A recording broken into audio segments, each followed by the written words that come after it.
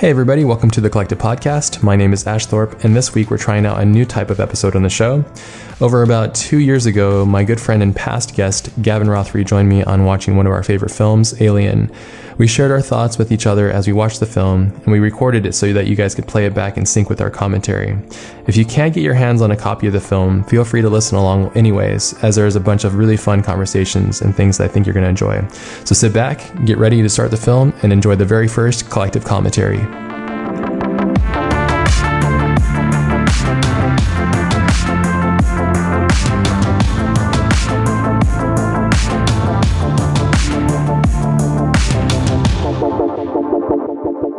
All right, you guys ready? 3, 2, 1, I'm going to start the film. So we're watching the theatrical release, the 1979 theatrical release, which is, from what I've read and understood, is Ridley's favorite one, obviously, because it's what he created. So in 3, 2, 1, here we go. So we're starting out with the old school 20th Century Fox logo with the weird zero. It's always bugs me because the perspective on that always, because it's tilted, I guess. Oh, I never know. That's going to annoy me now. It's super annoying. Every time I see that now, that's going to get on my tip. But I that's the thing about these older things is they're not perfect, and there's beauty in the imperfections of these things, you know. I got to say, we're going to see a name in a minute, and I got to say, this is somebody that, if you're interested in film or getting into the history of film, you should really look this person up. Yeah. I shall say it now because we'll get distracted. Alan Ladd. Yeah.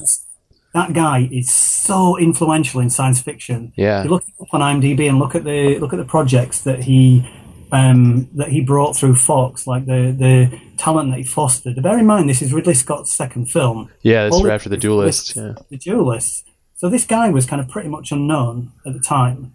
And he just blasted in there with this. And, you know, Alan Ladd gave him the shot. Yeah, we're so lucky to have Alan's... he's helped create so many films. So many. Yeah, I mean, he was seminal films. Star Wars, yeah, exactly. When everybody was like kind of laughing at these things or didn't believe in them, he saw the potential in these things. And, yeah, thankfully to him. I wish we had more of that, you know. Yeah, he's a true visionary. I mean, yes. the amount of sci-fi that got to the screen that may well not have done if it wasn't for that guy, or at least not in the form it did anyway. I mean, this film went through so many different iterations. Originally it was called Star Beast, right? Yeah. Dan's original script title was. How about this title sequence too? I always love this title sequence. Good. I love how it's so pretty. It's up high and it's turning, you know, the letters that we are commonly known, we understand, to like glyphs almost, and really kind of just building in. And how great is it that you just have this long pan, this long intro. Really takes time, right? Yeah, and I also love, it's not really, unless you're really paying attention, they don't really say a date. I mean, there is a date in this film. I think it's like 2037 or something like that. Me too. Because you don't need it, you know. Look at this old school crawl. Oh, old man. School crawl. Yeah. 20, 30 second shot. Right down the gorgeous classic sci-fi from the 80s. It's really beautiful too when there's no dialogue for like the first 5 or 6 minutes of this film, which I find to be beautiful. There Will Be Blood, I think, also does it's like 11 minutes or something with no dialogue. It's just you're building the world, you're setting the stage, you're getting people ready. Look at this though. Look at what they've given us already. Look at that. Don't you want to see more of this? It's like, what is that box? What does it do? Who's here? Like, who lives here? Like, so many questions when you see this stuff. I mean, is that real right there? Is that a corridor mirror effect, do you think? Is that a real corridor? It's a corridor with a mirror at the end that's got a slight bend on it. You guys did that on Moon, right? We did a forced perspective set on Moon where it kind of got smaller in the distance. That's right, towards the end of the film, I remember. Yeah, it works. It's in the clone room downstairs. It works well as long as you don't get too close. As long as you don't move the angle too much, it works okay. Yeah. Oh man, look at this. It's like it's just gorgeous. Everything you see is just really, really compelling. Yep. And it's just really smart filmmaking too, from my perspective, of just introducing the world, not putting. You're putting everybody in this station, you know, and you're really introducing everybody in the audience to the world you're about to be involved with for the next 2 hours. So beautiful. And look at these like little abstract things. It's just the textures and the quality and the level of depth is just it's So got a bit of insane. motion as well. It's so cool. I got to say, these emergency helmets. I have like a secret goal one day. I don't know if those things even exist. I just want one of those helmets. How much alien stuff do you have? You probably have a bit decent collection of stuff. Yeah, I've got quite a bit of stuff. Yeah. It's an ongoing concern of mine to basically try and live inside the Nostromo. Which originally was what it was named the Leviathan, and then like Yeah. Well, it was the Snark originally. the Snark, yeah, which was like Dan's original thing. For those that are listening, don't know who Dan O'Bannon. He wrote the script for this. He also directed a film called Dark Star. Is it Dark Star? No, he didn't. John Carpenter directed Dark Star. He worked Dark with him. Star. Weirdly enough, Dan O'Bannon worked with John Carpenter in a very similar fashion on Dark Star that I did with Duncan on Moon. So John Carpenter. He also did graphics, like the graphic design for them, like for the screens in Star Wars and stuff too. He did. Yeah. Yeah, off the back of Dark Star. Yeah. He did direct a film, though. He directed the 1985 zombie film Return of the Living Dead, which was the first film that had running zombies, not 28 weeks later, although they're technically not zombies, they're infected. I love that film too. We should do that one sometime. That's a good film. That's one of the best zombie films in my opinion. Yeah, it's darkly funny. Yeah, it's heavy. It's a heavy one. That's one of my favorite films of his too. Here we go. We get the chamber opening up. How beautiful is this? I mean, it's just like the thought that comes into this. It's just this is made for film. I remember when I was like, how old was I? When I was a little lad, I had the Alien picture book. I got the Alien picture book. My mum and dad got it me, and I don't think they realised what it was. And it's like a movie book with all the pictures in. And I remember really trying really hard on the pictures covering this image to try and see Sigourney Weaver's boobs. I couldn't tell if I could see them or not, and I was just trying to kind of figure out if I could see a sneaky bit of boob or not. Sigourney's a beautiful woman. Yeah, I love all the iconography did Cobb do a lot of that stuff? That's the Ron Cobb semiotic standard that he designed for this whole film. Did a lot of stuff. One of the most significant pieces of sci-fi graphic design in media ever. He created a lot of mythology in his own understanding. I think with Cobb, it was all about figuring out why the thing was there for what reason and discovering that and building out reason for it. The hypothetical engineering thing, it's a great way to work. Like his diaper, walking through this. Yeah, space nappies. Space diaper. It's cool. The first guy that walks out, too, is the first one to die, too. There's a lot of these... This is the thing about this film, if you look at it so closely. If you look at Alien, on one hand, right, I'll tell you what I've got, those coffee cups. A friend of mine, Frederick Blanchard, sent me one of those cups. So I have a proper Alien coffee cup. With the Wayland logo on it? Yeah. Yeah, awesome. Like John Hurt, like they're all drinking from here. Yeah. Like you said, like John Hurt, he was the first one out, first one to die. This film, if you look at it, a lot of people think of Alien as just being a monster going around killing everybody. It really isn't that. It's humans attacking the alien. They all die from their own stupidity. Yeah. It's like they all die from their own reasons. That monster's just trying to kind of get out of the way a lot of the time. Yeah. And John Hurt dies because, he's the first one to die because he's the inquisitive guy. He's always the first one out there. Volunteers for the party to go outside. Actually, this is a whole other thing, but right now what we've got going on here is a perfect bit of upstairs, downstairs scene setting, which they tried to do in Prometheus and completely screwed it up. Yeah, And they all wake up and they were bitching about money. Yeah. This is done perfectly. Oh, it's just brilliant. And I think what you do now, too, is you have space, which is unhuman. Then you have a space station we've never seen before. But then you have humans around a table of eating was easily accessible and look at this light here. Sorry, the cinematography, everything is a painting in this entire film. You could stop any scene here. This film is a huge inspiration for me cinematically. Obviously, for any of my projects or anything that I work on, I defer to this because of obviously the in-camera effects. You can't beat it, like in a day and age where so much stuff is 3D, it's just, you can't touch this. We're looking at I love this room too, Mother, and just that shot alone. It's just, yeah. I'll go on. I'll probably sound like a broken record just because each shot is so well composed, also set up. It's a very easy film to gush about this. It is, really is. yeah, it is, and it earns it, and that's a beautiful thing too. About a lot of release films. I just want to state that Ridley's one of my favorite directors, and the sense of his sensibilities are just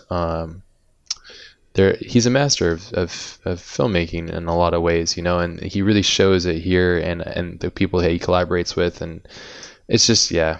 It's like I can't get enough of it, really, and that's why anytime anybody complains about, like, say Prometheus or any of these other films, I always say, like, we always have this film to watch. That's the beauty of it. Yeah, we can always go back and watch this anytime you want. Just forget all the other films. Watch Alien, watch Blade Runner. There you go. Yeah, exactly. What's you want from one guy? Yeah, seriously. Some people go through their whole lives not even doing anything good, but this, Ridley's managed to make multiple great films. And yeah, look at that shot, man. That set. How big was that? It was like 12 feet wide, I think. Yeah, it's like 15. I think it was 15 feet. There was different scales, but that one you saw then I think it was about 15-foot model. The whole carrier. I'd say one thing that did frustrate me as a kid was, I used to just kind of draw things, and I'd copy things I liked and draw them when I was really little. Sure. And I could never understand the Nostromo. I could never make it out from the picture book that I had, which was just stills from the film. You never really got a good overall sense of it or how it worked, which just kept it so alive in my head, because I could never, This film's very involving like that, don't you think, though? It's filled with, like, moments where the audience is asked to use their imagination. Mainly the idea that, they are hiding the alien in shadow and darkness a lot, and it allows you to build out. It's just a very psychological film. When you dig deep into it, and that's what's so cool about it, though, because it's got all this surface level beauty and cool design and all that stuff, but then it's got the rest of it as well. Yeah. There's Ash, that fucker. Yeah, he's 50. He is, and I that's a great spot right there where he's like, get out of my way, man, or like he refers to him as a man too, and it just shows that they're not really privy to it, but look at him, though, his mannerisms and his actions. Imagine knowing this as an actor and then realizing, like, this hasn't really been done before at this level, and just look at his mannerisms. Sometimes I like to watch this film and just watch one actor, one actor. That's a good point, actually. Yeah, that's a really good. I do that too. Yeah, it's important. You get so much out of it. If it's a film that you're really familiar with and you're happy watching it like that, you can just learn so much and just experience all these little levels of nuance and stuff that you just don't get any other way. Yep. It's a good way to watch films, that. It's a good way to study them, I think, because what you get, I feel for myself, is you get to see. So the director is constantly, obviously, aware of where they want to push the audience's attention, but that doesn't always work like that, and I think it's really great to see. I put myself mentally on this stage with these actors, and all these actors, their synergy and the connections are just really brilliant, and I just find it. Yeah, you can see really deep into a film when you just watch the guy doesn't have any attention, just watching his gestures and mannerisms, and you could really start to judge that person as an actor, Sigourney, actually, which is really great, is she originally came from Broadway. This is her first film, and obviously, as you know, Broadway is a completely different form of entertainment language, and for film, she was saying that the adaptation was because in film it's completely out of continuity, and so she just felt like her understanding of how to make a great film or act for film was to constantly just give herself to that scene, no matter what it was, and you could really feel it. There's an enormous amount of intensity in her and in the acting with everybody else too, which is really brilliant. I got to say, there's a transformation that occurs in this film which I don't think gets the credit it should deserve from the acting perspective, which is Lambert here, Victoria. What did I forget? Who was supposed to be originally she thought she was going to be originally Ripley too. Which is pretty funny. Yeah. I think she did all right though. She did a great job. She's the audience, so that's what's cool about her character. Well, the thing is, if you look at her now, she's like, she's like a regular woman. Mm-hmm. And when you see her at the end of the film, she's a wreck. Yeah. Well, she's an audience member, Yeah. She's almost she's basically the same level of nervous wreck that Shelley Duvall goes to in The Shining. Yeah, yeah, very much, Sorry, very similar. Cartwright. I'm sorry, Yeah. Victoria Cartwright. I forgot your name for a second there. Yeah, she carries it well, and that's another thing too I think is really great. And the one thing I really love and admire about the script in general is the unisex the way it was. And when you have a strong female lead, it's just fucking rad. Not just because that, but it's the contrast, and it's a lot of unclaimed territory mentally in people's minds. It's common to watch a film or hear a story where the man is the dominant, strong part, but when people take a risk like this in this film to be like, let's have the woman be the strong lead, it's undone. It hasn't been done as much, and I feel that it really owns that, you know. It does, but it does it in a weird way. You're totally right, but it does it. It kind of creeps up on you because right now the film kind of doesn't have a lead. Sure, it's great too. It doesn't have a lead for about 45 minutes till she starts to come through. Yes, and she starts to conflict with the rest of the crew based off of logic, you know. And it's like when you look at any of the screenwriting books, they'll tell you in the first like 10, 15 minutes you've got to set your stall out. You have to know whose story it is. We have to know what they want. We have to know what the problems are against them. Yeah. You know, Alien doesn't do that. No, and that's another thing about learning things, and also for anybody that's listening to this commentary, these are all opinions. These are all just what people think needs to be right, whatever. And when I read a lot of those books as well, and a key thing with understanding anything is to question everything. Question even the people that you consider to be a master or genius, which there's no such thing really, because it's all kind of a joke. But yeah, I think with this film is an exception on so many levels, and I think that's why you and I as creatives really enjoy it. But I think it's also why it's considered a classic, because it breaks a lot of conventions, but it also heightens many. You know, God, that shot's so fucking beautiful, man. So cool. These graphics are phenomenal too, especially for the date. Yes, perfect. Yeah, it's perfect. It has all the right amount of information to navigate and tell the story. I love the pitch of this thing. And the music, man, the music is just so perfect. I remember reading that there was a lot of drama between, was this Goldsmith or something? What's his name? I can't remember the composer. Goldsmith. Yeah, there's really kind of saved the film, or these graphics too. So great. I can't stop loving this film, honestly, and I'm so biased. So. Yeah. There is a thing about this that I absolutely love, which is in this whole sequence, it looks like a massive, like a difficult thing putting the ship down. This ship looks like it's really fucking heavy. Yeah. And like it's having a really hard time like getting down. And I really like that. Like it's not just a simple thing like press the land ship button and it just kind of touches down. It's like it's really dangerous, and it looks like this thing's like, you know, it could just like an engine could snap off at any point, or you know, it looks like it kind of shouldn't be doing it, and you really get that sense of like a sort of brown trousers ride on the way down. Yeah, there's this film, I think, approaches many levels of reality, but it plays with it just when it's comfortable enough, and then it pulls you out of those reality moments. So those terrain graphics on the left. Oh yeah, so great! It's like Joy Division. You know, like the Joy Division. Is that one? I forget what album that is. Look at those Christmas lights. Yeah. Beautiful.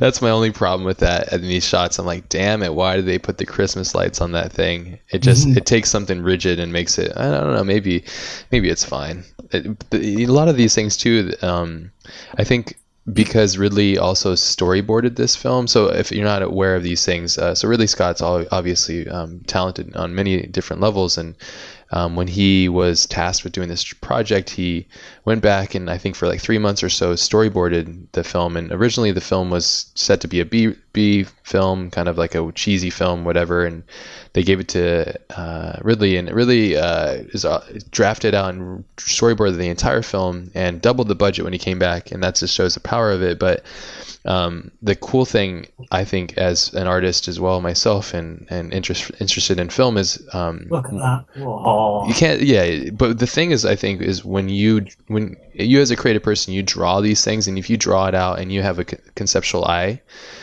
you're gonna translate that well. And I think it's a really key thing about this film too, is the vision. There's a tremendous amount of vision. You know, Ridley really read the script and drew every shot. He saw it already, So before even the casting Yeah. or even getting on set, he saw it. It was all there, you know. This scene's so great, and how all the people are shaking the chairs and shit. Practical effects, and the way it's handled is just, it's believable. It's so well done. Look at that atmosphere, man. Look at that fucking atmosphere. The lens blur, the freaking huge fog. So cool. Well, the captain's just there going, "Ah, shit." Yeah, we fucked up. Why did we do this? Yeah, trouble. Yeah, like, we shouldn't be doing this, but it's part of the code of conduct in space, I guess. I love the sound design as well. I love the voices over the intercoms. Yeah. It's all so perfect. Like, it's just sort of classic. I like how his is spinned a little bit too. He's always kind of punk rock. His role is always very selfish, but that's another great thing about when you have a story of multiple characters. You have each character should represent a certain. Well, I don't know. I mean, each character represents a certain character in the audience, you know. And at least for me, that's how this film is. And depending on when you watch it, how you watch it, and the mood you're in, you take sides with whatever character you feel you're most interested in, their actions, you know. And yeah, it's just really smart, really smart stuff. Who are you in Alien then? It changes. You know, sometimes I like to think I would be Dallas a little bit, but then he's kind of stupid sometimes. But he's also very. I think he has the best intentions, you know. But how about yourself? Probably Kane. I think I'd just be dying to just go and look at all of it. You know the way he points the his nose and everything. Maybe Ash. See, that's what I'm saying though. It changes, but I like Ash's little control chair and his little bubble. The cool thing about this too is, and that's what I'm saying about characters, is when you watch this film, it's just really smart writing too, when you can jump from character to character based off of your own opinion about what you would do in this situation. And it's sometimes, like, even for you, I think when you guys were making Moon, I think it probably was pretty difficult because you have one character and then you have two and their interactions and stuff. But when you have a team, I think you can get away with a lot of stuff. I'm dying to get into a bit more of that kind of stuff. I love working with actors. Oh yeah, when you work with a really great actor, it's just it's like amazing. Yeah, it's just and all these actors are just so on point. Look at this shot where they just cut to her smoking. It's tension building, but it's perfectly done. You're watching her; she's not saying anything; she's just acting, and it's all in her gesture, you know. And she's carrying all this pressure. It's just that's such a smart. It's very smart in the way where it's very restrained, you know. I heard a thing where apparently Ridley Scott didn't really have that much to do with the actors apparently when they were filming. Yeah, he just left them alone. Well, he was so freaking busy. yeah, but his little approach was to hire really good actors and then they'll do the acting. I love this set. Yeah, I love this airlock set. This is one of my favourite parts of Nostromo. The way the atmosphere comes blowing in. Look at that shit. The light changes. It's so real. Look at those Mobius suits too. Those spacesuits. Probably the most iconic spacesuits ever designed for screen. Hockey gloves, spray painted white hockey gloves. Yeah. To also go back to Ash's gesture too, where he just kind of gets psyched up. It's kind of a cue as to the audience. It's like a little wink. And I think this is something that's really great to note is in Dan's original script, Ash didn't exist, and I think Ash is a really pivotal, very important part of this story. God, that set, dude. Look at that red hit right there. So great. There's such great contrast of red and blue in this film, and just really great, beautiful cools. And there's shot is that's Ridley's kids right there, right? Yeah, in the tiny spacesuits. Yeah, tiny spacesuits. Yeah. Perfect. Yeah. Even look at that chair, the pads on the chair. It's so cool. I like how everything's spray painted with really crappy old spray paint too. One thing about this film that's weirdly, I don't know, kind of some kind of weird testament to how they actually made this film is that, you know, you're looking at these old CRT monitors built into these big dashboards, and they're not, you know, you can tell that they're old CRT monitors, but it doesn't look wrong. Do you know what I mean? A lot of films, if you see old technology, it just looks wrong and feels wrong, like somebody putting out a VHS cassette or something in a movie, or an old flip cell phone or something. It feels really out of date. I think it's But because there's plenty enough to left to the imagination. You know what I mean? And I think it's so artistically put together. And then a lot of times the stories, you just kind of believe it, you go along with it, and so you don't question it. You know. And this film is filled with, for me at least, it's filled with a lot of illusions that pull you into it. And don't I love this contrast. bit coming up where where Parker just flicks the steam off when she goes. Yeah, That's brilliant. it's so great. It's such a fuck you moment. It's like she comes down to tell him to fuck off, and he's just like, yeah, whatever. Yeah, fuck you. He just turns it back on at the and end of the shot. it's another beautiful thing about the characters too, is like there's this constant kind of, there's struggles and build outs and stuff. Man, look at that set, dude. That must have been a horrible day to shoot that. Yeah, well, they were all passing out, weren't they? Because Yeah. of The suits are carbon huge. dioxide buildup. Yeah. Yeah. The suits, there was like nylon lining. Look at that green screen. I love it. I love how bouncy everything is too, because of the film. Everything's so bouncy. And the film grain too. Just the quality of the negative and just the overall.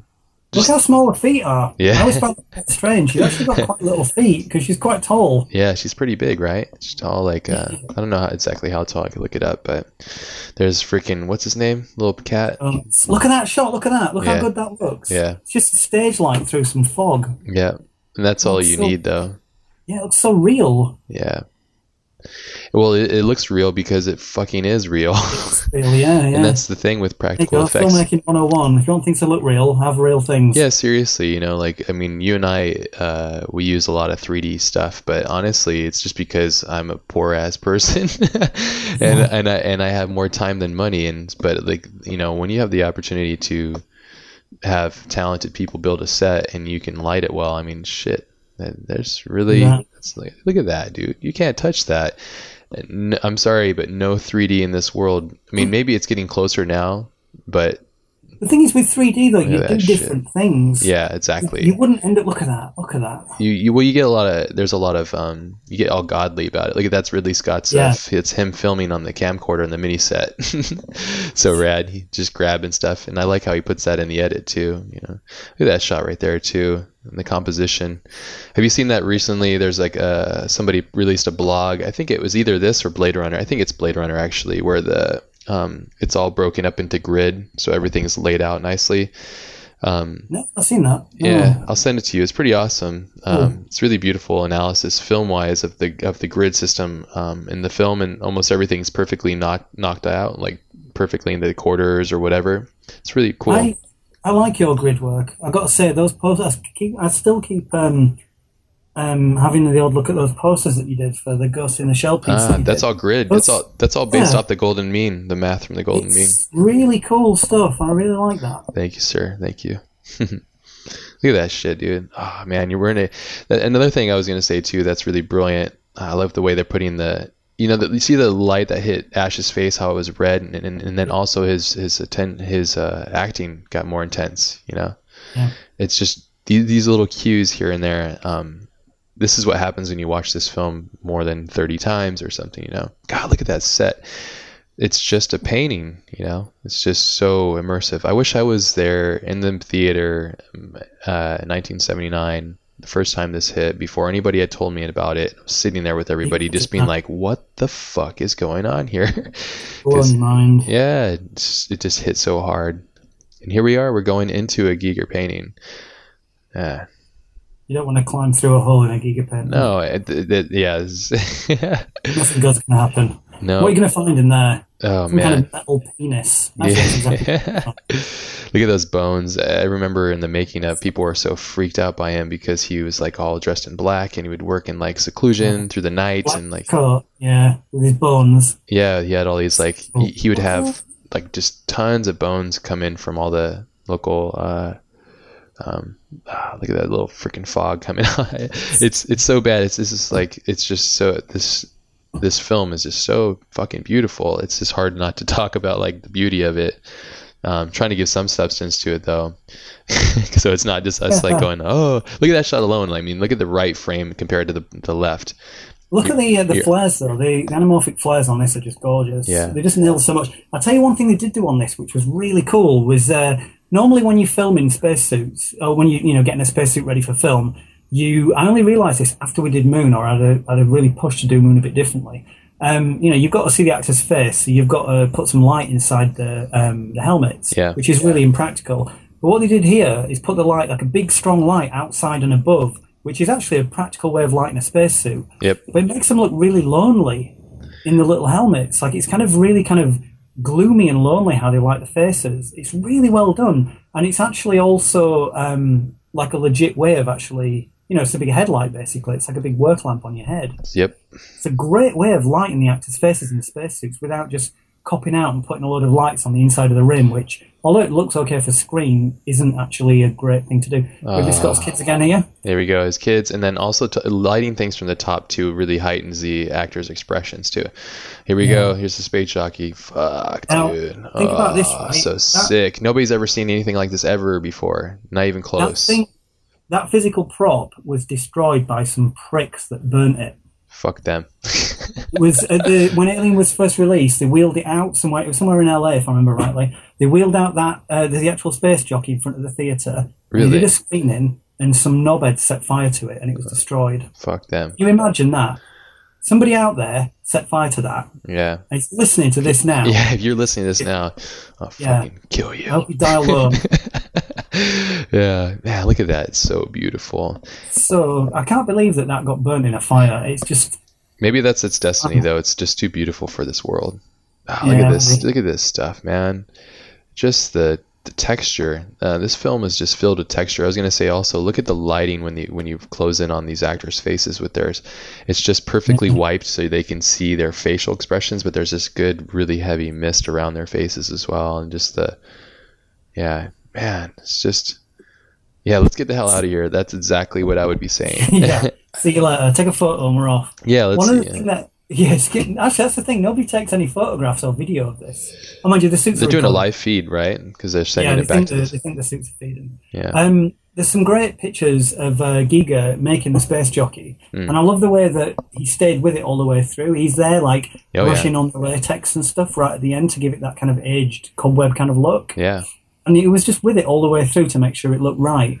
He didn't just do a painting and then go, right, you guys make this. Like, he was there all the way through. He was making it with his hand. He was sculpting this shit. Like, yeah. It was so also some trivia stuff is just really rad is Dan O'Bannon, who was hired by Jodorowsky, who was making Dune at the time, had built this dream team of these amazing creatives to create Dune, and Dune fell through, and Dan, being smart and resourceful, decided to take the teammates from Dune and bring them over to Alien, and that's why you have this kind of crazy dream team.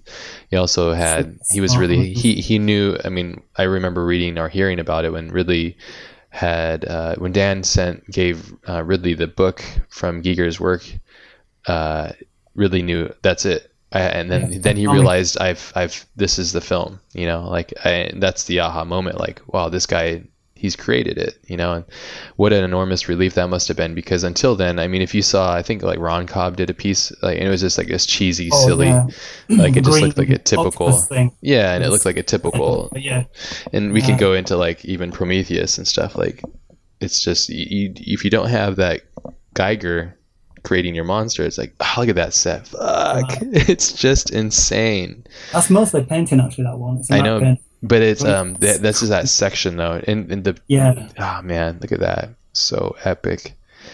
Yeah, cheers to the late Geiger, because thanks to his horrible dreams, we were able to have this masterpiece. Look at that smoke too, and the lasers that they borrowed from the Who, because this is at Shepperton Studio, right? And the Who was doing laser stuff for their test for their. Cool. But the way the laser's hitting it. If you want to make something look otherworldly, here you go. This is exactly it. It's like slivers of mist. Yeah. Look at that fucking shot, man. So beautiful. The composition and the setup and the use of light and shadow. It just really doesn't get better. It just doesn't.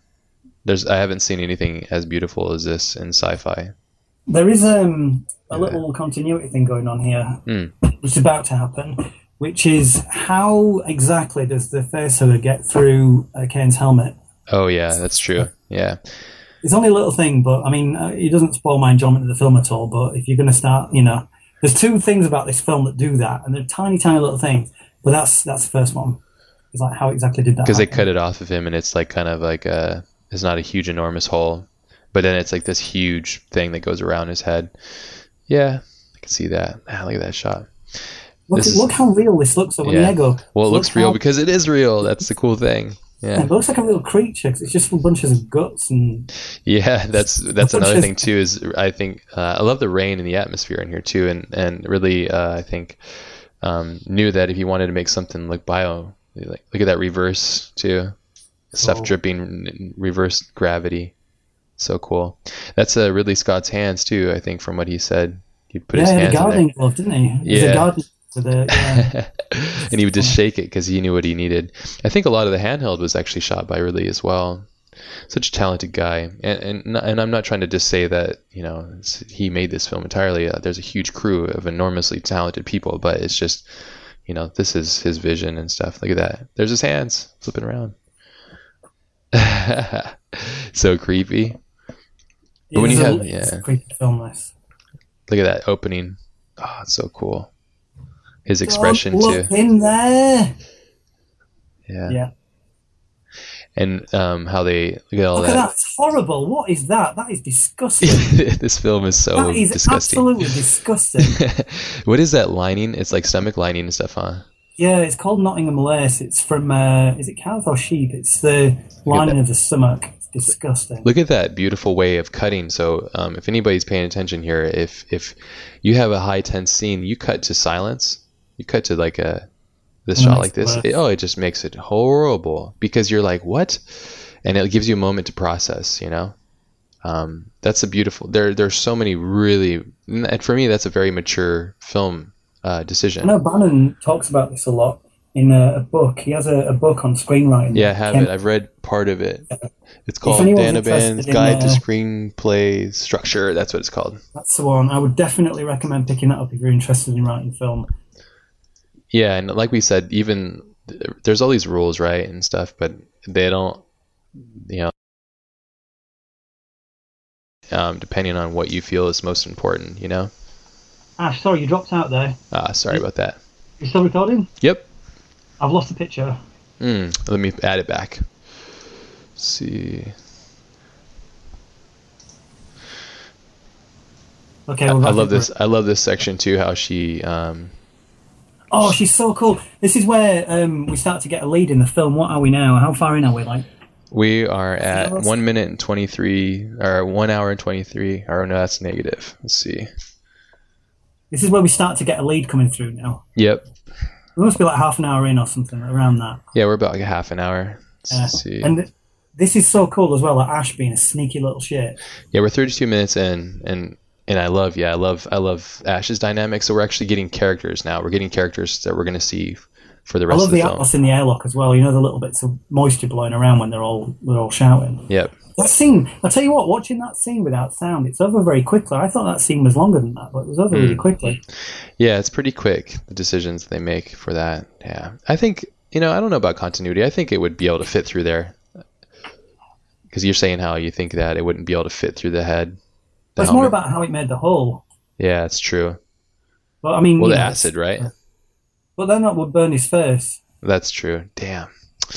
It's only a little thing, but it's just true. Oh, what the fuck! Look at those huge balls. It's so disgusting. It's like just like covered in KY jelly. It's just. Yeah. Can you imagine being on the set for this? Going like, what the fuck are we doing here? Can you imagine being an actor on this thing too? Just. Oh, it would be amazing. They could just. I mean, actors are like, they love being put in weird places. It's like good actors love it. Yeah. So this must have just been like a dream for them. The beautiful thing too is I remember when Ridley was talking about how they did. Look at that slap too. They were going at that's real shit right there. That is a really good moment. Sigourney, I heard, ran off the stage and started crying because she didn't expect that. But really, I told her, give her a good slap in that face. You such a little bastard back then.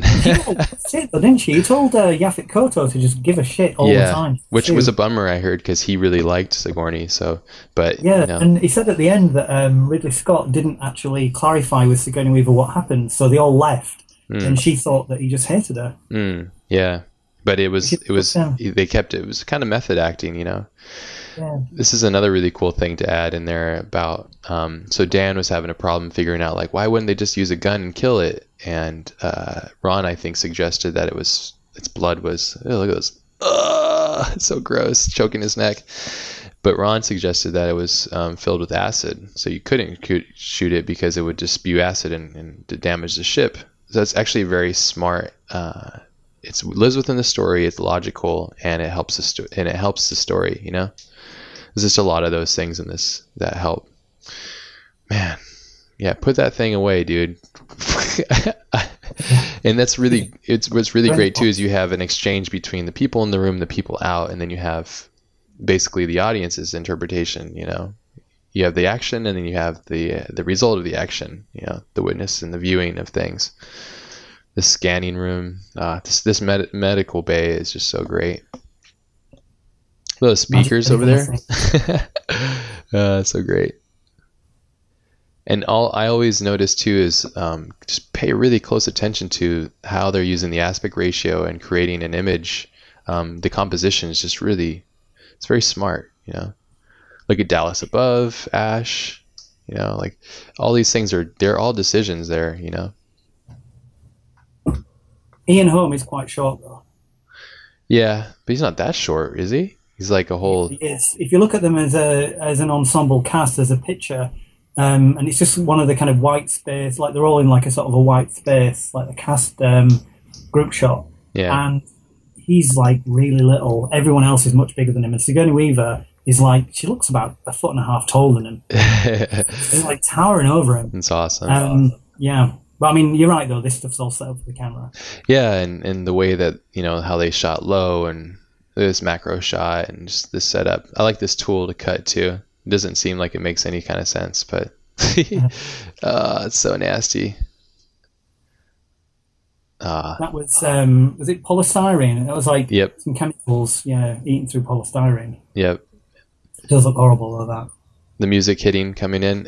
And so what I heard about the music was that the original composition is very, he kind of beat the visuals to the punch, basically, and so really wanted to reserve that so that the audience would be experiencing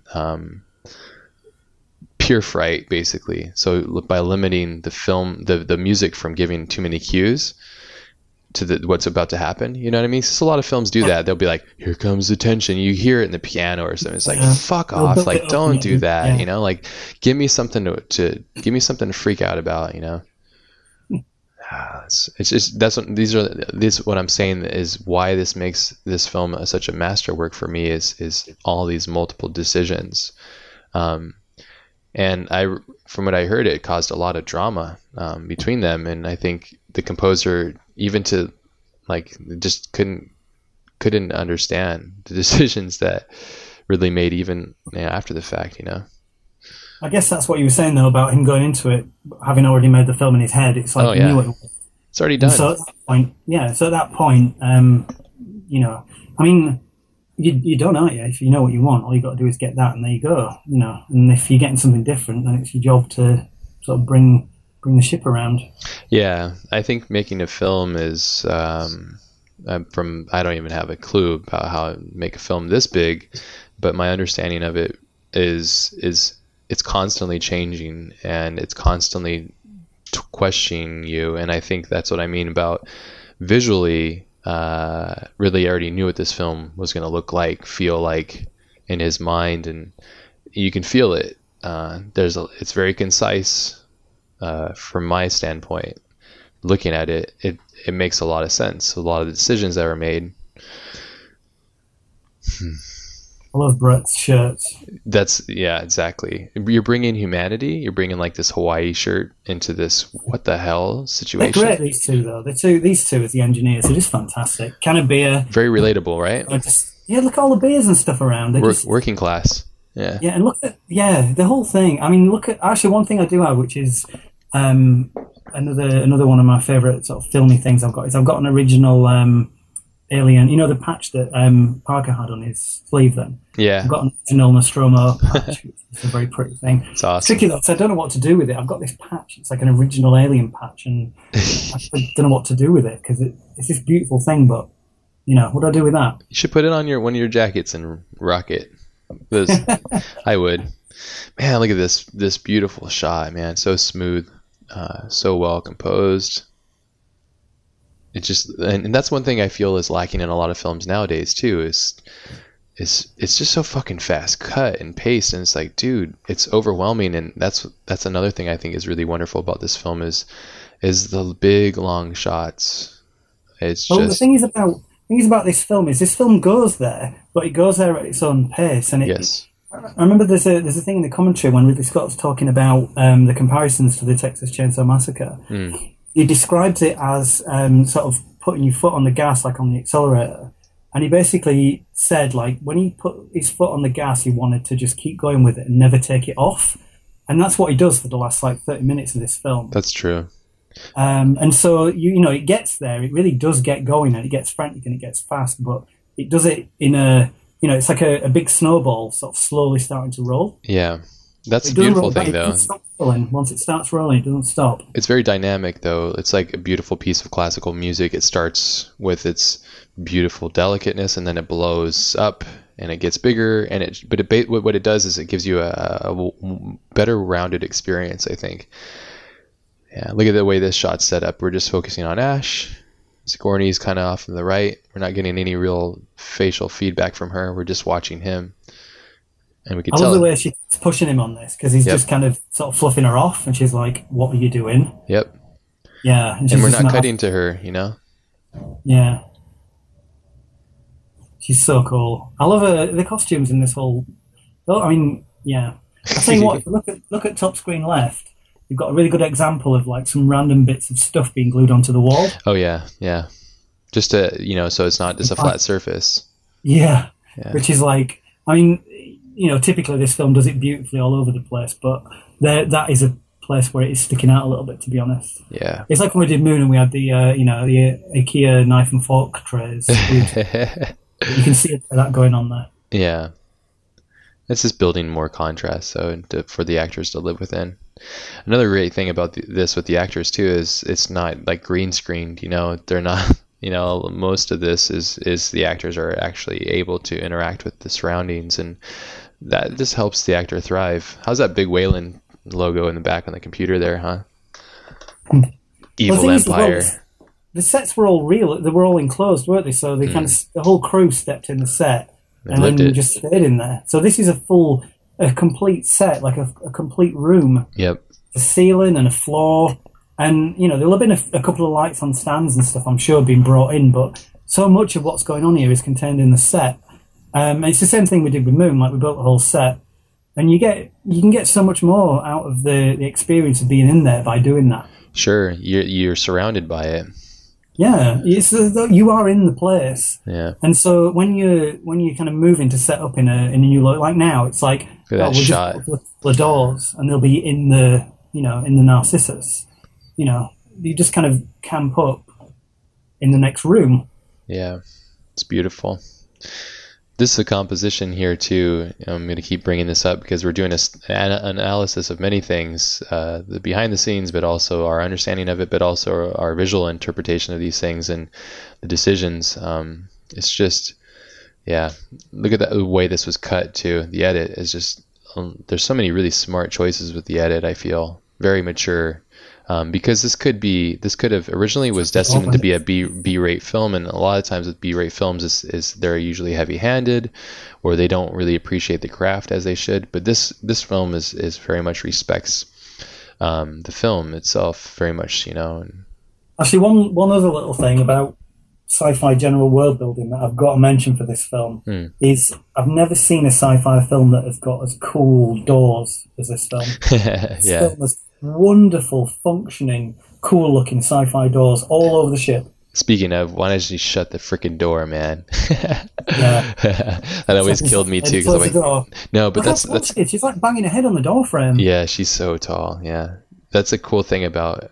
That's another choice too. It's like she didn't close the door And so for me as an audience member, I'm like, Yeah. close the door. It's probably interesting for you too, because we're not really listening to it at a lot of volume, so we're only getting half the experience too. And this is a long shot. This is a very long shot. I find that I watch films with the audio off to study the editing. That's a smart way of doing it. I find that if I've got the audio on, I'll just start watching the film. I can't help it. Yeah. Look at that door. Look how good you see that door closing Yeah. then? Good. That was brilliant sci-fi door design and execution. I find if you watch a film with the sound off, it enables you, look at that light. If you watch a film with the sound off, it enables you to really focus on the cut. Yeah. Look at how everybody's interacting with it differently. Ash is ready to hold it and to study it. She's kind of coy. I'll use this. Yeah, it's you can tell the intention, very subtle, but it's there. Interesting too how even at this point the film still doesn't have a lead. Yep. But that's beautiful about it though. Yeah. Oh fuck, it's so gross. Yeah, it's horrible. It's there's so many moments in this film too. I remember as a young kid watching this just thinking, this is disgusting. Look at that. All those oysters and shit in there. Oh, so nasty. That's another thing that really shakes you at your core, as a human being. There's like a golden era of body horror in film. Yeah. In the kind of late 70s, early 80s. And this film was a huge part of that. And I think that it's a very hard thing to do these days, is to get that kind of body horror aspect of storytelling into a film, because it's been done so well so many times in the past and so badly by so many more people. Yeah. That there's a real kind of meh sort of, it doesn't, I don't know, it's a very hard thing to pull off, to get that a true sense of body horror in a film. I mean, they tried to go there with Prometheus, and they did the whole alien abortion scene, which was a horrible scene. So they did accomplish that, but it still wasn't, the same level of the kind of stuff going on in this film. And I do think that there's a certain quality that this film has in the body horror aspect that you just couldn't replicate these days. Yeah, it's very. I think a lot of things with this film too is she almost clips her head on everything. Her hair, especially, is I forget, lost my train of thought. But I think there's just this film kind of, when it came out, it owned a lot of territory. It created a genre, I think, in itself. Yeah. And then it's a genre. I always consider this film to be a genre crushing film, because you just can't. Yeah. You can't beat this. It started a genre and nailed it right in one go. Exactly, and then there's been so many mimicking, but yeah, which makes me think a lot of the times, it's like even when Prometheus is coming out and when they did such a brilliant job marketing it, I was like, oh my God, he's going to do it again. Like this, I'm so excited for it. And then obviously it was a completely different experience. Here we go, the Christmas lights. I'm like a ADD dog right now. It's like looking at different things, but look at that. Yeah, it's just so beautiful. The inspiration for the shape of this feels very much like an insect, right? He was influenced by insect design and stuff, right? The ship? I think so, wasn't it? Bipedal or some kind of thing. I know about that. I know that there was an early Chris Foss design that was like a crushed lobster. Yeah, something like that. I know that he went through a lot of ship designs. Chris Foss and Ron Cobb did a lot of ship design work. Yeah. And yeah, it's all very different to where they ended up. Both with the Nostromo, or the Snark and then the Leviathan, and ultimately the Nostromo, it's all the same ship, and also with the Alien Derelict. Actually, do you know what? I think the Alien Derelict was the one that looked like a lobster. Mm. There's a Chris Foss illustration. It's like a load of like sort of red, sort of round, sort of crushed shapes buried in the sand. That's so cool. It's all good stuff, but you can't really beat where they ended up with it. The shake is pretty good right there. Sometimes they do it and it's fake, and it felt pretty believable. It was just the right amount. A lot of detail, man. So great. I got to say, when we were doing Moon, it was a real thrill working with Bill Pearson, knowing that he'd done this. Mm. It's just really cool, just like chatting with him about stuff. Of course. Just sort of stupid little things. He'll just sort of everyday experiences of just he'll tell you a story about just going to have lunch in the pub that they used to have at Shepperton Studios, which is gone now, and everybody would be in there just drinking at lunchtime and stuff. And it's great. All these guys would be in the pub at Shepperton having lunch. Can you imagine that? That's so cool. I can't imagine. The cast That's how they found. That's how they found the actor for the that plays. He was like a graphic design major or something. Yeah, they found him in the pub in Soho, didn't they? Yeah. Yeah. Was it Balaji Badeja? I don't know if that's pronounced properly. Yeah, let me see. Balaji, Badeja. He was like this really tall kid or younger guy, 7 foot tall or something. He's really skinny. They're like, oh yeah, this would be perfect. But they saw him in a pub. So yeah, so imagine if the pub culture didn't exist. I don't know, it'd be kind of difficult. They'd figure out a way, but it was so awesome. Imagine him though, he's in a pub. Yeah, one night at graphics, doing his graphics degree, whatever, studying, and then all of a sudden he's an alien. It's crazy. It just goes to show you never know. You might be driving down the road and then boom, you're in Prometheus. So not joking. I love the set choice of look what he's wearing. He's almost wearing like a reversal burlesque suit or something. It's so unique and weird. It's weird. Some very weird choices in this film. They put some weird stuff on him for sure. I mean, he's like wearing weird diaper thing in the beginning. It's also funny to note that he's eating food right in front of him, and he looks like shit. It's like total disregard for the situation. Like this guy just had this crazy alien thing on his head, and now I'm eating food in front of him. It's just screw you. It's driving that character home. It's like he's just an asshole, but he's out for what he's interested in. Yeah. Which is saving his own back or making money or whatever, I read in an interview with Yaphet Kotto that he said that he had to make his character bigger than life because when he saw the sets, he knew that he had to really make Parker big to stand out in sets. So he was doing everything he could to really be quite bolshy and kind of pushy and, quite arsey. And he came across beautifully. Yeah. Look at that great edit right there. It was Ash paying attention and then that push in. It's perfectly timed. You pay attention to it because Ash is really studying. He knows something's not right. Nobody else can pick up on it because they're idiots, but Ash knows. He's picking. I do have another artifact from Alien. Actually, I've got one of the beer cans from the lunch as well. You're such a nerd. I love it. Yeah, it's the beer is great. Such a nice design. Isn't your dog's name is Ripley, isn't it? Yeah. I actually didn't name Ripley, funnily enough. My girlfriend named Ripley. Oh, perfect then. Look at that. And the acting is just really great. I mean, that's a lot. That's really demanding to get. Well, this is the thing. The cast is just phenomenal. I mean, they're all brilliant. Look at them working. I mean, they're really earning the money. I mean, this cast is just... If you're working as a director and you've got this cast, you must just come in and just... I mean, imagine Ridley Scott. Obviously, that guy, he's a grafter. He works, but look at what he gave himself to work with. Yeah. And if you look at what he set up around himself, and then he comes in and works super hard on top of all of that. Yeah. Coming into these sets with this cast, and then working really hard as well. Yeah. It's no wonder this film's a masterpiece. This is all filmed one take, 4 cameras. She didn't realize how much blood was going to hit her right there. So that reaction is really real. There's some really nice B-roll stuff from other cameras where there's a long take and it's all on Veronica Cartwright. Yeah. And you see it all go in her mouth and stuff. And it's horrible. Oh, it's so gross. She wasn't ready for it. She wasn't expecting it. But she's screaming as she gets a load of blood in her mouth. And a lot of her she does this little shake, like a little horror shake.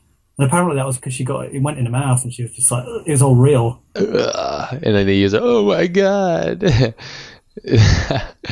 Man, so that at this state, I mean, how would you react to that? I think this is complete shock. From here on out, the characters, their decisions are just ridiculous, so it makes sense. This is what's great about the film, though, is each character is responsible for their own fate. Yeah. So if we look at Kane from the beginning, Kane, he's an inquisitive guy. He's an explorer, curious by nature, quite careless, quite reckless in a lot of ways. So as soon as they land, he's the first one to go out, investigate the signal. Let's have a look at this thing. Excuse me. He goes down the hatch, he leans over the egg. He's a curious one. Yeah. See And you later, ultimately, dude. curiosity got him killed. So from this point on, the general perception of Alien, look at those graphics. It's so great. Look at that set. Look at all these miniatures. Oh. The perception. See ya, dude. Just fucking launches it. They're like, they should have done that a long time ago. I think that's the first time I'd seen the concept of a burial at sea done in space, actually. It's really quite poignant. I thought they would have just held it, frozen or something, but brought him back home. But they're like, get this shit out of here. Yeah, get done with that. But I'd be searching that blood trail. Like, I need to kill this alien.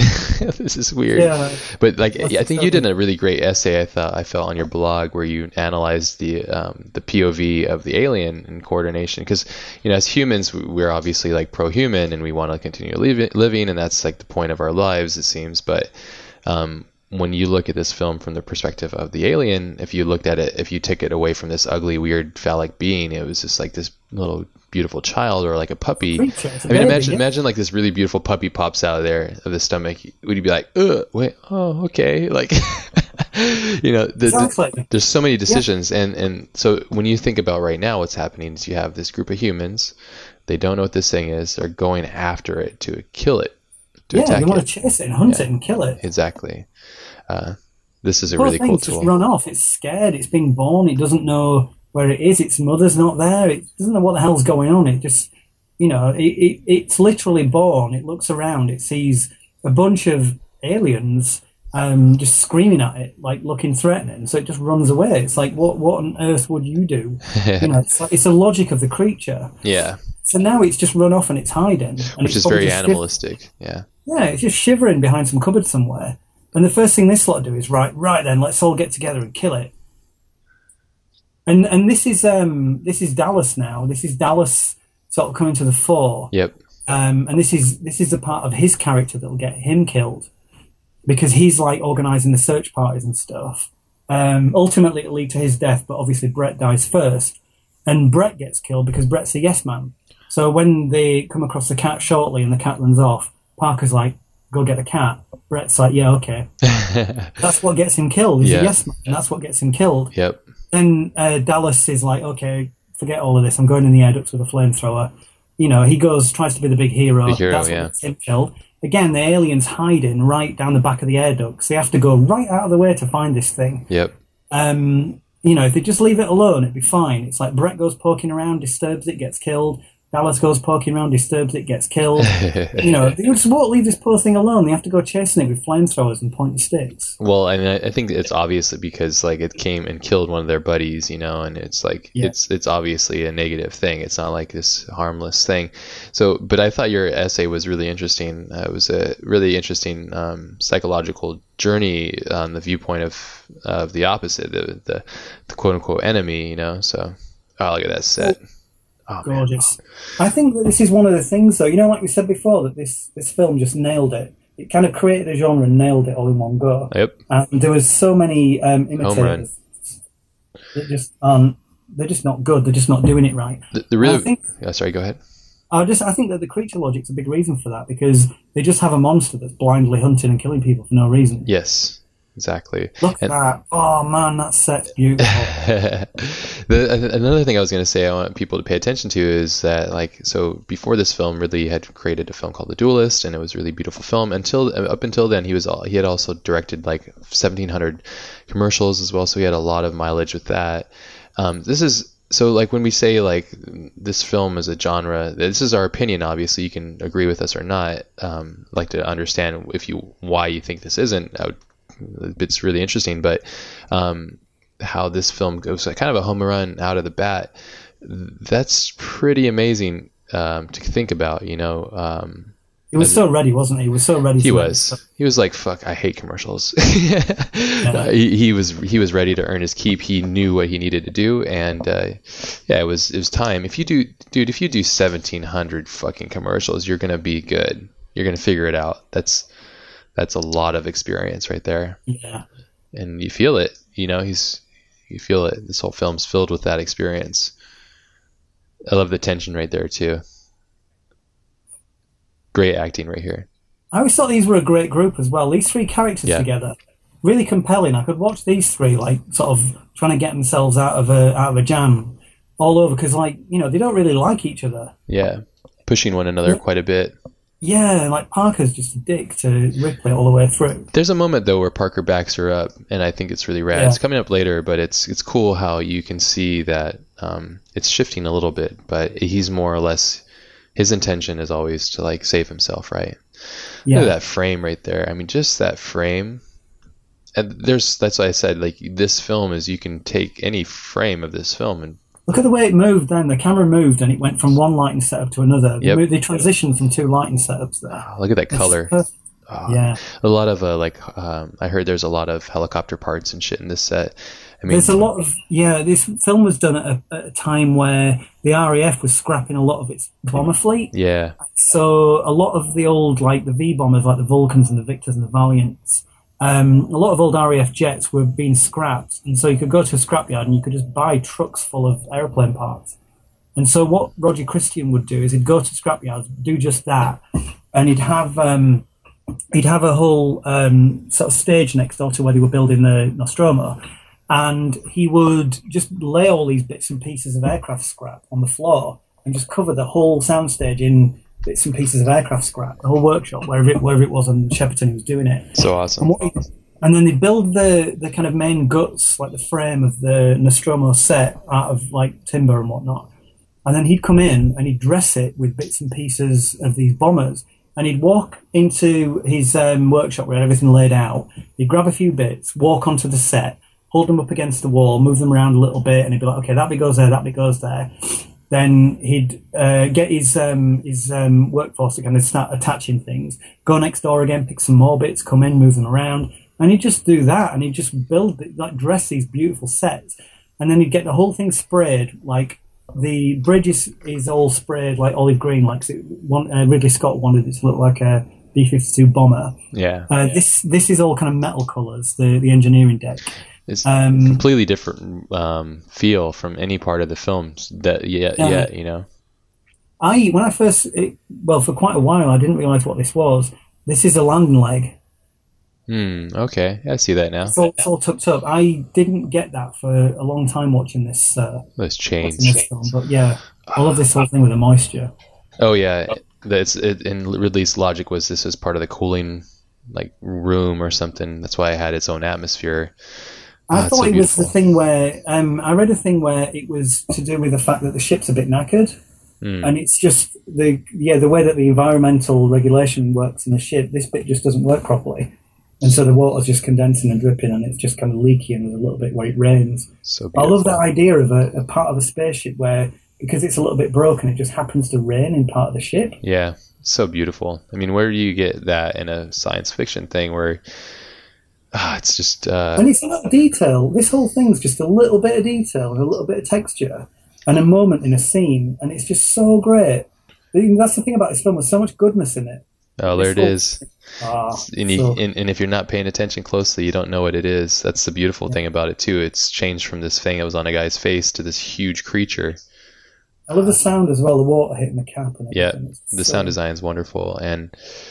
The whoever suggested these chains just nailed it, because it's a perfect element of tension, and then also, there's so much movement from them. They're probably just chains that were hanging around in the studio anyway. Sure. I mean, you have all those things for the rigging, so yeah, that's probably one of those things where they would just like pull them out and use them as part of the set. Because this is one of the few it might be the only set that doesn't have a roof. Yeah. Fucking Jonesy, look at that shit. I guess they had. Look at that KY Jelly, just sponsored by KY Jelly. Wow, look at that. It's actually got quite pretty lips, the alien. It's got condoms on its lips. Well, it's kind of got like kissy lips. It hasn't just got like a vicious mouthful of teeth. It's got like nice lips. Do you know what I mean? Yeah. Then when it peels the lips back, it's a sheen of death. Look at that. I love how it's not centered frame too. It's left justified. It's so great. Apparently, they actually scared the cat with an Alsatian during that. It was a shepherd or something, right? Yeah, a German shepherd. Yeah, they would put That's so cool. They had the cat there, and then they moved this panel, and the shepherd was there, and they caught the cat's reactions. And what a great spot! What a great way to cut to the cat's expression of the situation. You know, the cat led the character in, and he died, but then the cat's just sitting there. It's just really smart, you know. And what it does for me as an audience member, it makes me think unknowingly, you know, and not until I'm really analyzing it at this point, you know. Look at this old-fashioned blueprints. So great. And why not have that? Why do you have to have a holographic table and all this stuff, you know? Yeah. I mean, it makes sense logically, but why not, you know? Yeah. You're building a world, it becomes a believable world, and it all kinds of makes sense, yeah. Here we go, Dallas is taking the lead. Ash is and what now, like weird. An hour or so into the film? We're 1 hour and 2 minutes in. And it looks like we've finally got a lead. Yeah, it feels like it.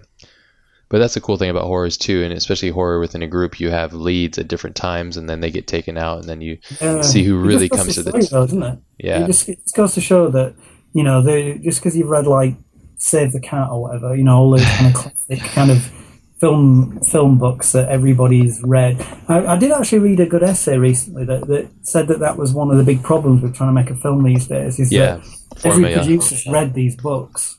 And so whatever you're trying to do as a filmmaker, everybody else around you will have read these books and will recite these rules to you. That's the beautiful thing about this. There's no fucking rules. You might think there is, but this film, as a huge film, actually breaks many different rules. Like we said, there's no huge dialogue in the beginning. There's a lead, but there's not really a lead, and it constantly changes.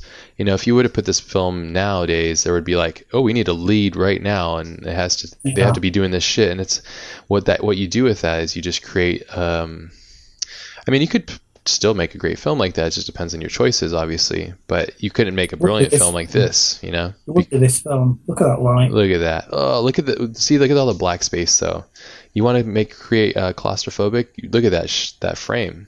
I got to say, though, this is a really bad plan. Like, a flamethrower in that space. It's a terrible plan. Yeah. Well, what would you do? Well, bright spot. What would you do though? Because you can't shoot it because it'll bleed.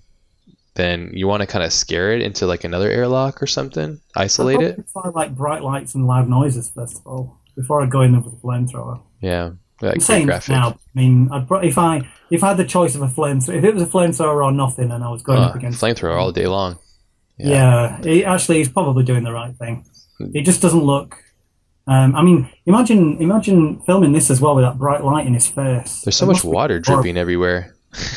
I love that the kind of how the camera lens opens. You know, the design for the door changes. It's really beautiful because it could be like you're saying. There's a lot of really great door action happening in this film. It's like door porn film, and that's one of those different designs. You know, so like you can see that hand painted prop to the left of her or to her right. Yeah. The texture on it, the pasted texture. Yeah. Look at that. Oh, it's so sick. It sounds good as well, that horrible scraping. Yeah. Sounds like, doesn't sound good. Nope. And what you're doing is you're putting him into this, you're locking him into claustrophobic. Look at every scene with him that involves him, you don't really see the edges. He's getting smaller and smaller. Yeah. It's great. It's beautiful. Yeah. These are all choices, though. That's one thing is everything that we're seeing here is a choice by somebody. Oh, very deliberate. Yes, whether we know it or not, and that's the brilliance and the genius of it. And there's so much brilliant, deliberate stuff that it becomes normal. Yeah. So you go from shot to shot to shot and just accept it as being normal. Yes. When actually the entire thing is a very carefully crafted construct all the way through. It's perfect. Yep. I always love this bit. Yeah. It's like this looked like so much fun, like blasting the flame. It looks dangerous, but it looks fun. I'm surprised he let the actor even use that thing. So dangerous. Well, apparently they were all quite nervous when they were filming this. I'm sure. I would be. With flamethrowers, it's going to make you a bit nervous, I think. Here we go. I love that shot. I love that. Yeah. I love it with all the lights at the top. I love it. What's cool is now is there's a lot more jump cuts, and we're seeing from action to reaction to exposition to different things, and just the choices of order is just really great as well. One thing they did do as well here, this shows how good this film is. We've got the classic movie trope going on here where they built a little tracking thing so they can tell him what's going on. And now, when he's in the tunnel with a flamethrower, it's kind of going on the fritz and not working properly. Yeah. For no real good reason other than the script requires it for drama. But in this film, it's totally fair enough. There's nothing cheap about that. Yep. Do you know what I mean? Yeah, exactly. They're playing it brilliantly. He's holding his position. He's just blasting his flamethrower off, playing it safe. They're trying to get it working again. It's all getting very tense and fraught. It's great. So many films would do the same thing, but it would be like a cheap move. Yeah. And that's one thing too, like I was going to say, there's a very mature restraint with a lot of the filmmaking in this. Like this whole thing with this technology failing and then working again is how to do what could be a cheap move perfectly. Yep, exactly. Because we all understand that technology doesn't always work. And then look at, here it comes. I always thought it was kind of funny and cheap when the alien kind of comes out. You see it's all like crunched and scrunched and the thing is all Yeah, they kind of held it just a couple of frames too much, because it holds its arms out and stops. Yeah. It always felt like it to me like it should have cut moving through the whole cut. Yeah, it should have. Yep, I agree. That's if they were to cut that a little bit early. Tiny little thing, but or let the light pass and let it move or something. Yeah. But who knows? Maybe on that day, Ridley was fucking spent. He had done too many setups, and he had to just get that shot done, or move along, or who knows? Maybe that was the second unit or something. Look at the transition going on here with Veronica Cartwright. Well, we're looking for a lead. I'm really stressed out now. Yeah. Look at. Yeah, Lambert's the audience member. Ripley's taking lead now. Here it is. This is The Shining. Sorry, Ash, I just dropped out for a sec there. I've lost the picture again. That's right. I'll add you. So we got classic Shining right here. Look at her. It's physically transformed. She looks like a different person. Yeah, and well, it's also the way they're lighting her too. Yeah. I love cool collected Sigourney Weaver here though. She's really coming through now. Just really I love the way that Ripley deals with stress. Yeah. She lost it on set here too because they were constantly fighting. So that's real shit right there. It's a funny thing that you hear all these stories about directors really screwing with actors to get performance. And there's a lot of stories out there of all kinds of directors and actors having all kinds of mind games going on when they're shooting and stuff. It's something that I'm always in, I don't know how I feel about that stuff, to be honest, because I tend to find that when I work with people, I tend to become friends with them, and so messing with them like that kind of might feel a bit weird. But you can't argue with the results on this film. You can't, yeah, and I feel the same way because you do friend them and you don't want to cause harm to them, but you know that at the end of the day, the film is the reason why you're all together, and to make sure that and remember that that's the key to make the great film. And if in the great film that you're making, the character that they're playing, it has to be distressed beyond themselves. It's like iron sharpens iron, and I think that, I don't know if I was in the same position if I could create that, but possibly, maybe, I don't know. And again, it also kind of depends, you might not have needed to do that because they are all great actors. Yeah, but I think it might have helped though. Obviously it did help. You saw right there that scene where she fucking freaks out and yells at him. It's like yells at Parker. That was real tension on set. Yeah. Look at that cut. It's a mess. Look at that booger just running down. It's so great. And I bet she's. I love this bit where she's got the key. Yeah. Come on, Mom. It's time to talk. Yeah. Ash sneaks in all sneaky. Look at that set. The way she doesn't really know how it works. She's really good at the whole kind of she's been told how to do all of this, how to access it, ages ago. Yeah. Never think she'd need to do it. Yeah. And she's kind of clumsy, putting the keys in and stuff. Look at those keys, those graphics too. It's so great. I showed this film to my girlfriend. She's like, I hate you. It was about 3 years or so ago. And one of the things that she commented on was how good Sigourney Weaver's skin is. So I thought it was quite a... Interesting. it was weird because we watched it and I was like, "What do you reckon?" She was like, "She's got such amazing skin." And, like, you just watched Alien and your comment is like, skin. That's funny. That's just goes to show how different everybody interprets a film. You know, I've never thought of that. If you look at some of the close-up stuff later on when she's making the kind of emergency, you know, the big kind of sort of desperate run for the shuttle. Yeah. There's lots of close-ups of her sweating, like popping her head up round corners and things. Yeah. She has got really good skin. She's a beautiful woman. Look at that. I love that shot too. Oh, the little smile. Leans back, Oh, he's boom. going to punch his face in, don't you? He's such a prick. Yep. Fucker. This is great. Like, you just explode. You'd be like, His acting such though. a perfect reaction. You just grab hold of him and just bang his head against the wall. Look at his acting though. His acting through this whole film is master level. You could watch this whole film, just watch him. And thinking the first time you see it, you still think he's just a bloke. Yep. There's no reason why you would presume he was a robot. Yeah, but the little I love that set, that suit that she's Look at wearing. these doors. Look how good these doors are. Look at that shot right there too. The depth of focus and just the intention. Oh, the little milky sweat bead. Yep. Yeah. Those doors. There's just door after door and they're all great. Here we go. Here comes our lead. There it comes. Never trust a man. I remember with this too. I remember being like, what the hell is going on? Can you remember when you first saw Alien? Can you remember the circumstances when you first saw it? I just remember freaking out. I was pretty young, I think. Was it like VHS video or something? Yeah, it was VHS.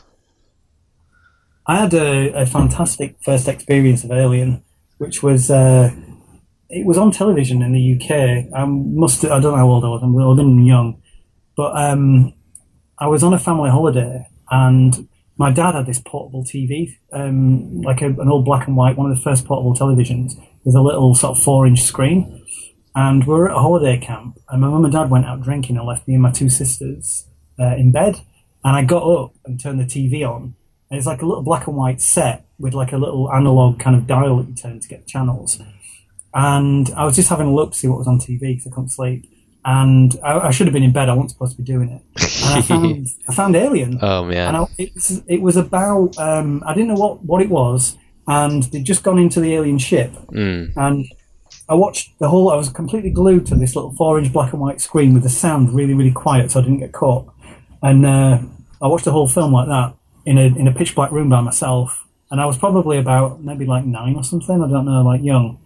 And it just blew my mind. I didn't know what I'd watched. I watched the whole thing and it finished, and I was like, I don't know what that was. It just blew my mind. Yeah. Same. It opened up things that you didn't even realize you had in your mind. I just thought the whole thing was real. This scene is so disturbing. Why would he would use a porno magazine to kill her with? It's so fucked up. Weird. It's weird, and the spinning right here and the sound. Noise as well. The kind of yeah. Horrible. Yeah, this scene is just, I mean, it can't get more intense than this. Boom. Yeah. And his head just hanging out the back of his. It's so funny, the arms too. If you pay attention to the arms are like he's like doing the robot. He does a good robot. And how beautiful is it to use a synthetic material like milk, you know? Oh yeah, was it milk and spaghetti and pasta and glass beads? I think it was glass beads, yeah, and looks like quinoa. Yeah, like couscous, and wires and things. So great so though, because robots before that didn't have this, you know. Nothing. I never saw anything like this before. As a robot, no, it was all circuitry and wires. Yeah, never seen anything like this. It's just weird. There is a lot of weird stuff in this film. So horrible. I can't believe this film got made. So awesome. Look at that. Oh man. So the next shot you cut to is just an exposed neck with beads and like weird guts and bits of fiber, and you're like, what? His fingers are going into his neck as well. His fingers, yeah, his fingers are, and I think Ridley actually helped dress this. Well, that tick-tock noise, it's really nice. That's so There's like a little kind of tick noise, but yeah, I love that sound design. There's a little bit on here where you can see her trying to kind of get the sticky thing to stick where she presses it down. Yeah. this bit here. She sort of presses like, come on, stick down, stick down. And then they have to jump to the other cut. That is a little bit shonky. That was, yeah, that's one problem I have with this scene. I think, I don't know. I mean, I have no clue. It must have been so hard to do this in all in general, but yeah, I probably would have just cut to that right there because the model is, I know why you did it because you can show that the head was fully exposed, but I have a little problem with the scene, but I'll tell you in a moment when it comes up. I do like the way that they shifted his voice and stuff, though. It's so good. And it's Parker beautiful. just glowering with the flamethrower on the back. Furious. So pissed off. Oh, it's also great, though. He's so weird. I think one of the things that this film does show is that if you're looking to make something in the genre space, just don't shy away from going weird. As long as all your other stuff's supporting, as long as you've got a good script, and you got some good cast and some good good production quality going on. Don't shy away from going weird. Yeah, show us something that we've never seen before. Yeah, and Why just let the story support it. I mean, it's a great example of it.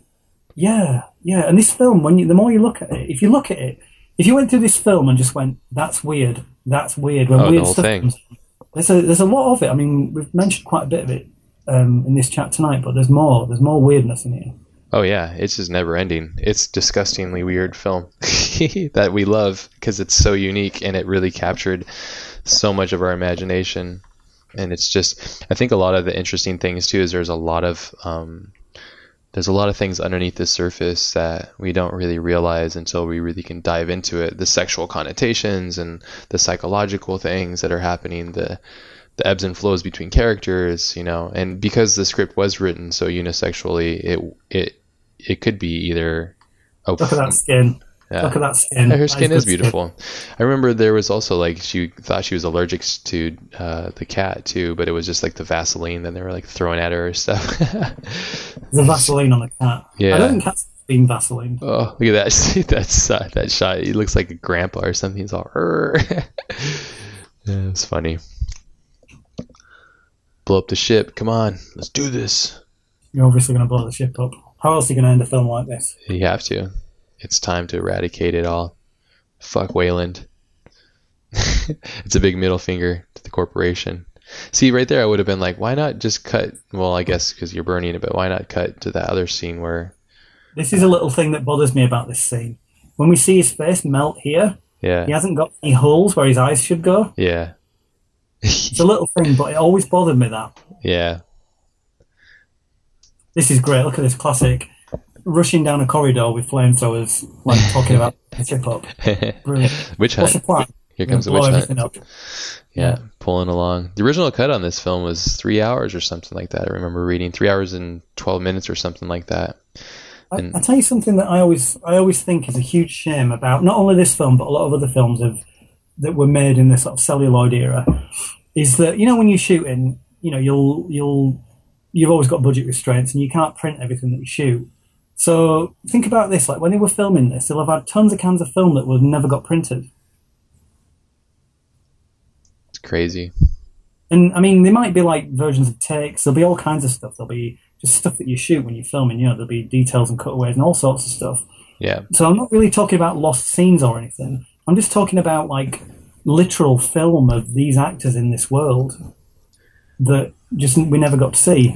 When they did the theatrical stuff, they had found a bunch of the original footage. I don't know how they lost it, but they found a bunch of it when they were going through the studio years later, and they found all this extra footage, and so they put some of that extra stuff in there.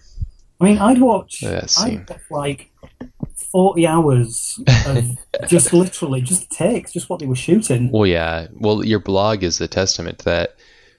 So many of the photos and the stuff is around this film, and just photos of production and stuff like that, and the behind the scenes stuff. Get back into that a bit more. When I was doing that blog, when I started it, I was working at an advertising company, and we were only busy about half the time, and the other half of the time we were encouraged to just kind of do our own thing online, which is where I started my blog. And I'm just so busy now, I don't really have time to attend to it in the way that I feel would do it justice. Yeah, I noticed that. there's so much stuff that I would love to put up there. But if you're going to do that, I reckon that a good blog needs at least half of your time. Yeah, it's And to it's do it just, right. yeah, just working as, what I'm doing right now, getting my feature off the ground and stuff. I don't have the time to get into it. I'd love to get back to it at some point, but Hey, you're yeah, onto different things. You're actually going to start creating your own content. That takes more time and energy than anything else. yeah, So I can't moan. It's like I'm going to be like directing a feature that I've written. So it's nothing. good. It's a decision that you're making. So it's Yeah. look at that depth of focus there, man. Oh, just look at that. It's a painting. It's a painting of light. Yeah. DOP just Pretty shot's is just gorgeous. insane. It's just so beautiful. Cool Look at those graphics going on graphics. as Yeah. Have you played Alien Isolation, the game yet? Yeah. It's Yeah. intense, huh? It's intense the first couple of times you play it. It's a little bit of a one-trick pony, but it's a good trick. Well, yeah. Well, that's what it's designed to be, though. I wish I'd waited until I got an Oculus and played it with the Oculus the first time. Oh, you can That probably would do it all help. over. Yeah. I'm sure it's Yeah. a new experience with that, too. Yeah. All that Yeah. stuff. That team did a fantastic job, though. It's recapturing a lot of this stuff. I felt they did a really wonderful job. Yeah, they did. I did hate the story, though, I've got to say. When the whole thing was like, oh, what, Ripley's daughter? What? Oh, what? Can you not just... Do you know what I mean? It's so derivative. But, I mean, the whole thing ultimately, it didn't matter because it worked. Yeah. But when I first heard about the project and it was like Ripley's daughter, it brought out all the cynical voices in the back of my head going, why do you do that? Why not Sure. someone... But they pulled it So, off. some of my favorite gameplay in that was actually when you're actually in the scenes of this film, Do you remember that? Have you ever played that part? I think it's like they did some game test That things. was the big pull, though, wasn't it? It was just to be in the world of Alien. And I mean, of course, who doesn't want to? That was offering, really. Yeah. Get in there, you little cat. Damn Yeah. you, cat. Look at That spotlight. Oh, there you go. Introducing the next character. I would have loved to have seen Parker fight the alien, like just go at it, like completely lose, but just him just go balls out and try and punch the alien. One punch. No, you wouldn't want to see that. It would I just kind of- demystify it. I just kind of daydream about Parker just getting one really good punch on the alien. You're getting too nerdy about it. Yeah, look at that decision to make that, though. Maybe we could talk about Aliens next because it's got tons of that. Look at that right there, and the noise too, the sound. So that they're using Giger used a human skull mold of a human skull for the front head of the thing, and originally I think Giger wanted to do some like glasses on it, but Ridley wanted it to be an eyeless beast.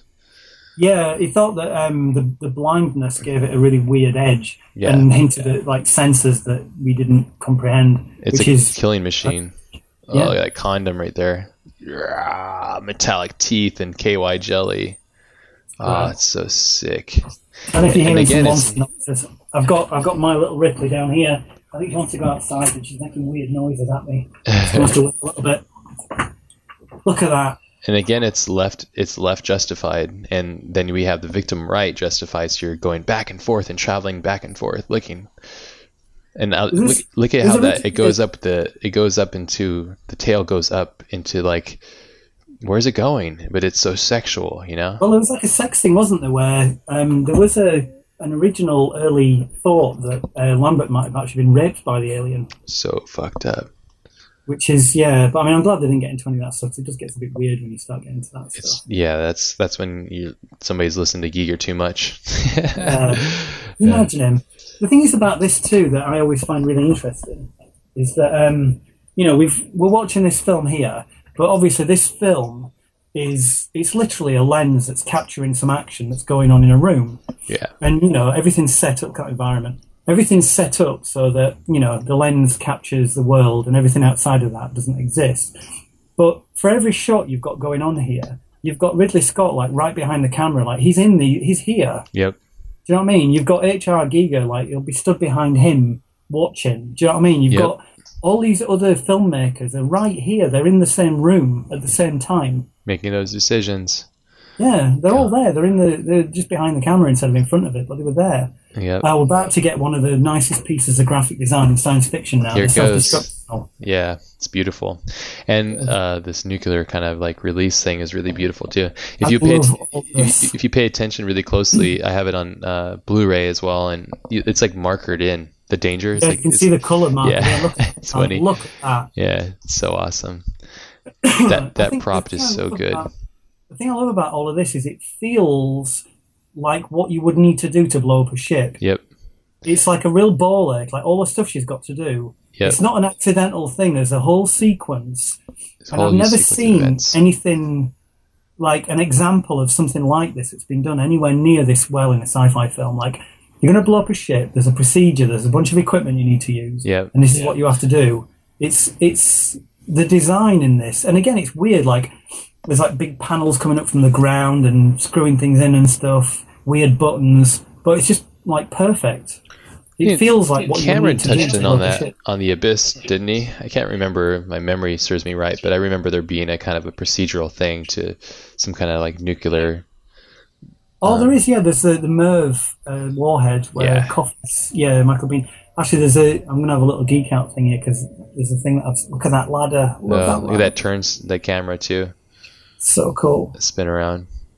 This is the scene where she finds the cocooned Dallas. Yep.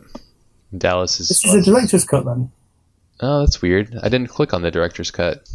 Well, maybe I'll have to make specific. Yeah, because I thought this was cut from the theatrical release. But I'm watching theatrical release, I thought, on the Alien, like the multi-disc set thing. I'll post a link so everybody, if you don't have this, you can watch it. But there's also like the online versions and stuff too. They have it as well on iTunes and everything. But this isn't the original theatrical thing. Oh, look at that, dude. Oh, so gross. Straight out of... And do you notice there's a lot of rain dropping in this entire film? Yeah. Look at Dallas. He does look like shit there, doesn't he? He looks like a pastry. Like an apple fritter or something. Yeah. He's like encased in like sugar. So gross. I could probably eat my way out of that. I love fritters, honestly. Yeah. They're bad. Oh, who is that? Who the fuck was that? That was Brett, right? That was, oh man, first kill. He's fully decomposed. It was a cool idea, them turning into eggs, but I really liked what Cameron did with bringing the Queen in. I thought it was just great. I mean, it's a weird idea though, them kind of turning into eggs to become aliens. Yeah, it's creepy. He did have a head full of worms, didn't he, Giga? He did. Yeah, he was. It was quite a mind. Yeah. It really is nightmare fuel, his stuff. If you actually think about it. Yeah. I mean, his art books, I'm sure, like... I have a bunch of those, too. Yeah, I had a real period of being obsessed with him when I was doing my art A-levels, when I was, like, sort of 16 to 18. Sure. And then when I got a little bit older at uni and started working, I collected all of his art books.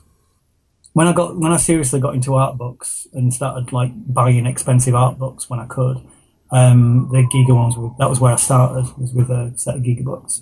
But, yeah, I'm getting ready to move house, so I've been packing up all my stuff. And I'm one of those people where when I'm doing that, I'll just kind of get hung up on things and start looking, I'll off a shelf to pack it in a box, and then I'll open it and I'll be like, oh, and I'll just get lost in it for half an hour. And I was getting quite lost in, because we were going to be having this chat, I was spending quite a bit of time with my Giga book when I was putting them away. And he's just extraordinary. Like, the artwork's just extraordinary.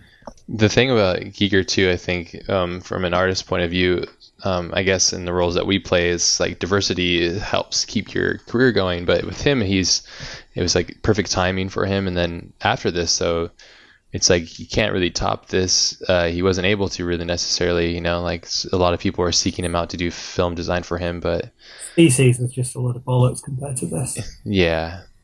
Well, everything. Look at that shot right there too. It's like, give me your cat. Jonesy. I love the way she's going back for the cat. My mum's a big cat lover, and I grew up in a house full of cats. So this really resonated with me, like going back to grab the cat. But It's the like you audience wouldn't is like, expect don't that, fucking like- do it, you know. But Yeah. we're also building the character. Not we're they were building the character of that Ooh, was this filled with model here, empathy. this miniature here. Sorry, the engine room bay there. So sick. When we're doing Moon, Bill Pearson pulled that out and showed it to me, and I had a massive geek out about it. I had a really nice chat with him about it, and just got to touch it. So awesome. Ending the procedure. Yeah, it's so cool, just showing them all back in. I always felt like she got gypped on this because I felt like she did it in time. It kind of felt like she should have just got away with it. Look at that real acting right there, just falling all over the set. Yeah. The air quality must have been horrible there. Sparks flying, Oh, just fucking yeah. crazy amounts of fog and Apparently, he used to fog up with joss sticks, like like in a monastery or something. oh god. And I remember in an interview with Sigourney Weaver, her saying that when something significant happens in your life and there's a smell that goes with it, whenever Yep. you smell a smell again, it'll take you right back there. She was saying that there's a brand of joss sticks, and whenever she smells them, she's back on Alien. The whole place just smelled like these joss sticks. Wow. There's so much health and safety things now to do with fogging up sets. Though. Yeah, they don't Can't allow. fog sets. You can't just click your fingers and get this light anymore.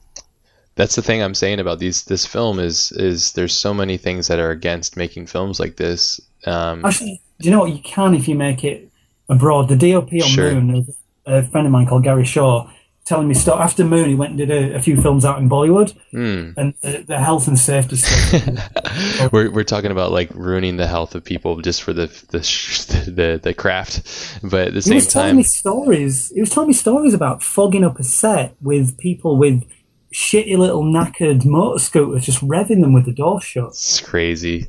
That's nasty. That's just poison gas. Yeah, that's That's- which is pretty close to this, but yeah. How's that? Yeah. How's these lights? This tension building. I mean, the use of light in this film in general is just overwhelming, and the use of it here is just like, let's add tension here. Let's add as much as we can. How can we do that? Let's go from black to full color. Let's go from red to blue. Look at her face divided. These are all decisions, you know. Yeah. There we go. I found you. There you go. It's such an exciting sequence as well, this. Yes, it's Because brilliant. it's so tense, and it's like, come on, just get it. Just Long shots though. Long shots. Look how long this shot is. Yeah. You know, you think nowadays you'd probably have somebody running along with a steady cam, like Oh, they'd be shaking the shit out of the steady cam. But look at this, is a long shot for a high tension. It's still going. We're just now about to get a cut right there. We got a little Kubrick action, center frame action going on here. You can feel the She ticks the box in. man, that must have been hot as fuck. You ever feel that, like flames hit like that? That's crazy. Yeah. The heat wave that comes off of that. It's crazy. Oh, on set pyros are crazy. I mean, that stuff. I find that stuff quite exciting actually when you get like blasts of heat. But There he the is. scariest on set pyro for me was when we were filming Shaun of the Dead, and I had to stand. I was being a zombie at the time, and I had about a dozen blokes with assault rifles. They were Heckler and Koch G36s firing directly at me in full auto. They were firing blanks. It was at Shepperton again. Everything happens at Shepperton. They were firing full auto from about, I don't know, like 10 or 12 feet away, directly at us. And it was absolutely terrifying. Sure, because it feels real. Yeah, it feels real. And there's then a you bunch think of- about bunch of Brandon Lee things. or something, you know? Yeah, that was Rest in the peace. scariest on-set sort of thing that I've had with any of that stuff. But look at But Sigourney I just get- got blasted by like crazy like fire and shit. I find the fire stuff's quite exhilarating though, because it's like a cheeky little tickle because you're never really feeling that much real danger, but you did feel it, and it's like, ooh, that was a real thing. Here we go. Oh, look at the skin. She has got good skin. Look at that green screen mask. This is another thing that you It's a never little see. long. Look at what we see from this, like the visual effect of the explosion. Yeah. You'd never do it like that, man. This is this weird, like some kind of slit scan thing, some process. It's some weird, like analog thing that someone's done. I'm not quite sure how they created that. reminds me of what Doug Trumbull did with the Stargate sequence in 2001. Yeah, it's very similar, I think. You Like, can see it especially right this here, bit coming right up there. now, Yeah, it's- yeah, exactly. But They- now, with computers and stuff, you just get a big explosion. That'd be it. the sound design too is really interesting with this, and the decision to show it through that window, that framing, everything too. Here we go, we're locking on her. But if you pay attention closely, and you never would have noticed it in the beginning of this film, watching it for the first time, but that handheld shot where she's walking, coming back through here, racing to get to the station to launch off, you can see the alien up in the wires or on the side of the wall. You can see its head kind of stuck in there if you pay It's close camped in. attention. Yeah, it's just tucked in. It's just, again, it's just trying to survive. It's trying to hide. Yeah. Look at that shot, man. Look at that rim light. It's so beautiful with that little catch on her cheek. There's another rule breaking thing going on here, which is quite interesting, which is the introduction of a fourth act. Yeah, it's true. Which is starting right now. Yeah, Because so most of the time it's you'd be like, "Oh, it's done. We're done. She blew up the no, alien." Yeah. keep going. Yeah, Yeah, let's fourth keep act. going. Why not? I think isn't Dan's book about the fourth act? He's like the 4-act kind of writer. Isn't that what it is? Or is it third act? I mean, there's tons of great stuff in his book, but that is one thing that he talks about quite a lot. He talks about The bitter guy, or was, yeah. well, I mean, he got screwed. He Yeah. got screwed. What did Don O'Bannon? I think he's honestly, he's a very interesting guy. I mean, he is actually one of my heroes. I find the more you learn about him, the more interesting he gets, because he was a very influential guy in all kinds of weird ways in sci-fi and genre cinema, and most of which he didn't really get credit for. Sure. Like even for this film, they totally negated him from credit on this thing. Shit, yeah. I forget what they credited him for. Well, he got based on an original story by. Yeah, seriously, which is like crazy because he, without his involvement, we wouldn't have Giger, we wouldn't have all these He other brought artists the team involved. to Ridley Scott. Yeah. He brought the whole team to Ridley Scott. Well, most of the team to Ridley Scott. Yeah. And like you said before, it was the Jodorowsky June Team. Abort 10th June team.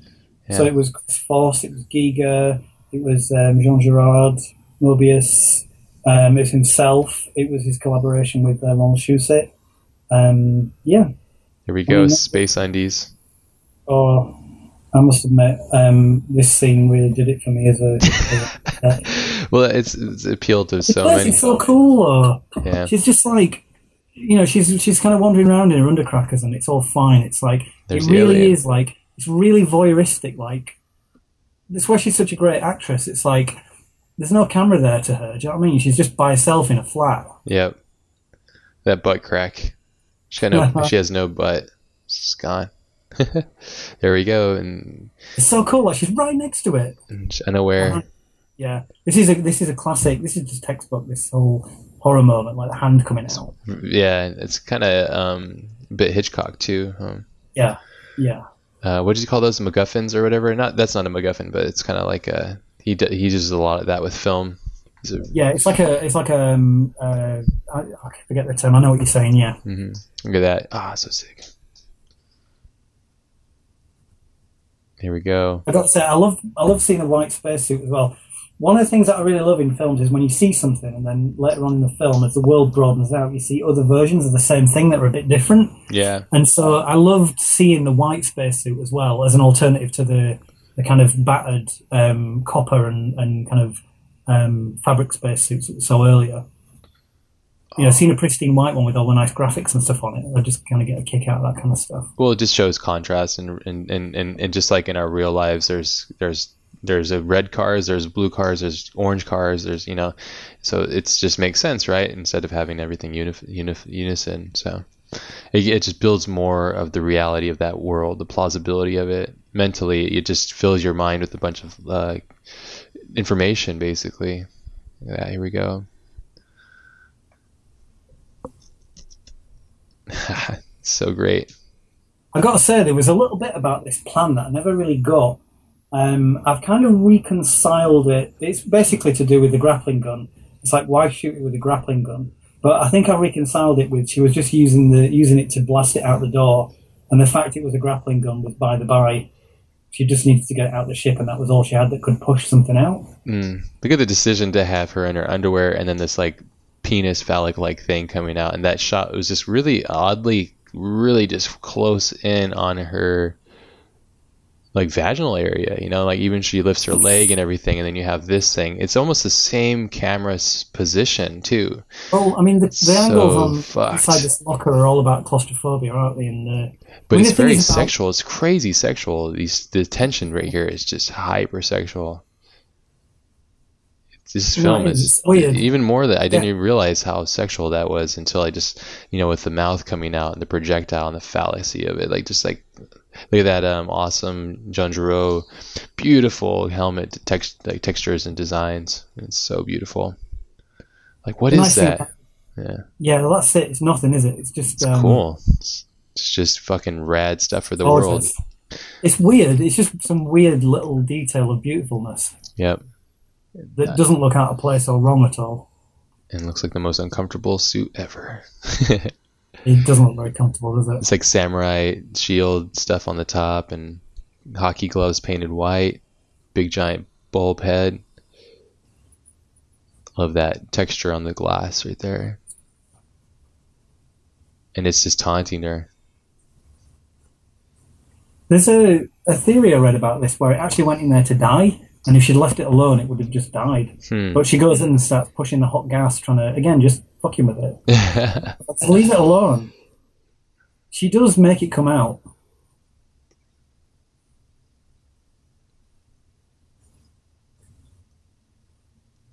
Oh, it's just so good. We're going to listen to this back. It's just gonna be us talking about how good it is all the time. Sure, that's fine though, because we're fans of it. We're obviously very biased, but I mean, I couldn't do a commentary on a film that I don't like or I haven't studied. That'd be horrible. You know, can imagine we're doing like, all the graphics. oh yeah, Look at the graphics on the screen. Everything, the buttons, the gloves, all these little details are just gorgeous. These are all transfers from the model kits. It's great You know that the model she's kits singing they too. used? Yeah, They had sheets of transfers left over, Yep. and those are all what's on the gloves, apparently. yeah, I saw that the little focus things. So great. The sound and the way that she was singing like a lullaby thing to herself too, just easing her tension but actually adding more to it. Yeah. Look at that. That strobe. Can you imagine being there on set? I'd be shitting myself just so happy. Like, oh my god, I Yeah. can't believe we're gonna make history here. It must have been so exciting being around this when it was being filmed. Oh god. I mean, watching Dailies for this would have just been like, Look at that joking. shit. Look at that head. Those tubes in the back. Just, it's still a pretty weird looking thing, even though we're now very familiar with what the alien is and the shape of it and everything. It's still pretty weird. it's Well- weird, but it's understandable, you know? Look Yeah. at that face. But I mean, one of the things this film did so well was not really show the alien, right? When you're actually watching it. So, I mean, now we all know what the alien is, but at the time, you couldn't really make it out. I This wish is the that best they stuff you get. I wish that I don't know about this scene. I do love the effect when she turns the engine on. Well, of This, course, the water effect, yeah. Yeah, it's just plasma. water with Yeah. light. But It's well shot. there's a sort, all this distortion and blurring and stuff. Just water hitting the glass cover in the camera. Yeah, it's It the way looks the light. fantastic. It's the way the this double. I never like this part though. The way it's like double. I hate when they do that. They do like multiple And doubles. fades. They're just trying to get more out of that scene. It's like fuck. But that's like I said, this film isn't perfect for me perfectly, but it is as close as it gets as far as this like genre and stuff. And the distortion on that. Yeah, I wonder what lens they had to use because look how squished and weird that looks. You know. Yeah, well, that was a full scale back of the model hanging up in the roof with tons of water being pumped down. Pumped out of it, yeah. And here we go. This concluding the fourth act here. So there you go. Don't be afraid to have 4 acts in a film, and don't worry about not bringing your lead character through till, like 2/3 of the way in. Yeah, and be different, unique. Look at that. I love that that shot too. Look at how stoic she is. Yeah, well, she's just like, imagine considering like finally being safe and just kind of being about to go to bed and just kind of wrapping it all up in your mind. You'd be like, kind of a weird day. Yeah, it's kind of losing everybody that she knows and is around. She's the only human left. And just drifting through space in this tiny little ship, just having barely survived by the skin of your ass. the way that her hand goes up and touches her body too. I mean, these are all choices. Look at that. It's like, but the way her fingers, they mimic the beast as well, and then the fade into the stars and stuff. Yeah. Beautiful film. Boom. Yeah, just fucking amazing. Imagine making that. You'd be so thrilled. You'd just be like, yeah, job done. Yeah, I can't imagine the high you get off that. I remember hearing stories where Ridley, when they would go and release it to the theaters, the first releasing in the theaters was really hard for him because the sound was off. It was really bad. The sound was really bad. It's like when you make anything too. He'll have all these things that should have been a bit more, or should have been a bit this, should have been a bit that. Sure. So he'll see all these shortcomings and little things that were rushed and all this kind of stuff. And I mean, like, I would imagine, like, you know, example you just gave with the crossfade when the alien gets blasted out in the engines, things like that, they'll really piss him off because he'll have had this, you know, what he wanted to do and he had no time, no money, and, you know, there'll be all kinds of little bits like that, I'm sure. That's so fucked. They gave him visual design consultant to Ron Cobb. Oh, man. No wonder he's so bitter, man. That's so fucked up, man. Typical Hollywood, just to fuck people over. That's so fucked up. Was that Ron Cobb, did you say? Yeah. No, it was, sorry, not Ron Cobb. Dan O'Bannon got visual design consultant or something like that on this film. That's what they considered him, his involvement. Yeah. He does talk about this quite a lot, doesn't he? You must have seen this on the making of the quadrilogy Blu-ray disc. There's quite a lot of interviews with him where he's talking about David Giler and Walter Hill, the two producers. Yeah, he hated him. Yeah. But it sounded like they spent a lot of time trying to just cut him out of everything and rebatch the whole project as their own. Yeah. He's obviously going to piss anybody off who created a project from fresh air. Yeah, and of having course. that going on. But everybody's actions here led to this thing that we love. So you know, even if Dan was upset about it, like there was actions that they helped save the project, you know? Well, I mean, there was a bit that Ronald Shusett really, really clear about, which is that Walter Giler and David Hill brought Ash into the story. Yeah. The whole thing about Ash being a robot, that beautiful. was them, which, you know, that's a big part of the story, right? So, like you say, a huge team effort. I hate the idea of, because I mean, you know, Dan O'Bannon's, you know, he's dead now. Yeah. And I just hate the idea of him not being happy at the way everything worked out, but I guess it's an imperfect place.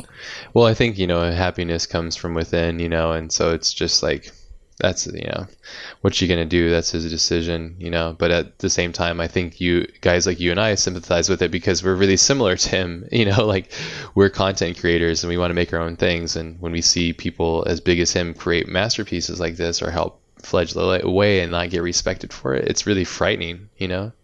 Because it's like, wow, like we could possibly be following the same path, you know, and that's really depressing, you know.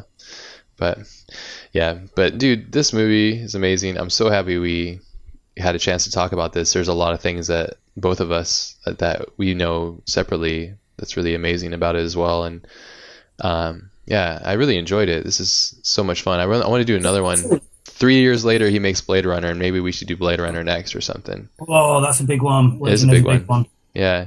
We could just whatever films. Well, no, look, I mean, I'm happy to chat about this stuff. I love it. To be honest, you know, I watch this stuff all the time anyway when I'm working and stuff. I imagine you do yourself, and probably everybody listening's. You know, we're all of a like mind, right? We're all the same, really, and you know, we're all familiar with this stuff. So, you know, it's a pleasure being able to chat with you about stuff like this. No, I appreciate it. I know you're busy, and it's really awesome. But it's really cool. I think another thing that I think that we take away from this, and then everybody else, is when something's really great, right? When you first experience this thing, you only watch Alien for the first time one time, and that impacts you for your whole life. And anything that you encounter is something that's also equally amazing to you personally.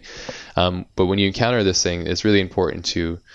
For me, at least, I'm always curious, like, why did it make me feel this way? And attaching meanings and understandings to reasons why, because there's a science behind it. And basically, when we're doing these things, it's like an archival thing. We're trying to discover these hidden languages and all these like genius decisions that were kind of made on the spot that makes this overall experience the way it is, and that's what makes this film for us, and that's why we can watch it continuously. And I think it's really important and unique if you're interested in film and you're interested in making film, or you're interested in just understanding film even beyond that, doing a lot of analysis of it on your own, studying the books or reading the commentary or whatever it is. If you're interested in that, I know some creatives that I admire that are totally against this kind of stuff, and they're more on like just creating content and not trying to focus on process, just the idea of the goal and stuff like that as well. So that's a whole different chapter as well, and how people work on things. But for me, and obviously for you too, it's like we really thrive on this stuff, and it makes sense because the choices that we've made in our careers, so. But no, I'm totally with you on that. I mean, I'm sure that you're going to feel the same as me, in that it would ultimately be a dream to create something as significant and wonderful as this film. Yes, that's the goal, right? We're all trying to chase that, yeah. Yep. But the thing is, we'll never know what that is because it doesn't exist yet. And in order to achieve that, you have to really go out. I mean, if you know the story of how this film was made, it's like somebody passed a script to one of the writers through the window or something, and it was like it sat around. It was almost rejected from everybody. It kind of sat around and nobody really accepted it, and stuff, until like somebody goes, that chest burster scene, there's something there, and then they started putting investment time, and that's how it got. And so there's so many things. There's so many like. To make new things is very difficult, especially when you involve so many people and money and stuff. And it's just when anomalies like this are created, it's just so unique, so special, and something to really, really consider and think about, Yeah. For sure. I think there's another thing too that I find particularly fascinating myself, which is that I like to look at, when you see something like this, I like to sort of understand the teams of people that were involved in making it, and then look at where their influences came from. Yeah. I find it can be really interesting. So we're all influenced from something. Yeah. I mean, Blade Runner is a great one for this, because if you start looking at where the influences the people that worked on Blade Runner drew from, come from, everybody, people like Harlan Ellison writing it, just going on. I mean, I've got quite a few sort of detective kind of threads that I've followed back that are quite sort of interesting with Blade Runner particularly. But we have to do Blade Runner then. I'm really curious. You're probably going to teach me a lot of stuff about it. That sounds awesome. Yeah, all right, we'll do Blade Runner. I'd love that. We'll do it. We'll do it down the road. It doesn't have to be anytime soon. I know you're busy, but I think that's another film, and especially if we're going to be following like a master filmmaker, like really, I think that's a really great departure from this film, because this was his first sci-fi thing, and then he obviously jumped into Blade Runner. That was like 3 years past, and just the maturity of filmmaking, also the decisions and stuff, and going from these different films, similar things but completely different. There's definitely so much there. Yeah, dude, this has been awesome. I'm really stoked. I hope everybody that's listening to this learned at least something about it. And if you're an Alien fan, awesome. If you're not an Alien fan, you find this stuff fascinating, that's really awesome too, because it's something really to take note in and realize it's the beauty of it. It's some really brilliant stuff going on here, and the decisions and stuff. So yeah, hopefully we didn't ramble too much about how much we love it. So like apologies if we're being too gushy, because I mean, I feel I spend quite a lot of time going, look how pretty everything is. It's true. Yeah. But unfortunately, when you're dealing with projects like this, you're looking at stuff like this, you can only really have that reaction to it. Absolutely. But yeah, dude, we'll do another one, and let's keep this rolling.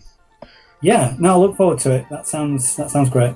Awesome, man. Well, I wish you the best with everything, and just keep in touch, and thank you guys, everybody, for listening. Appreciate it. Yeah, thanks everybody.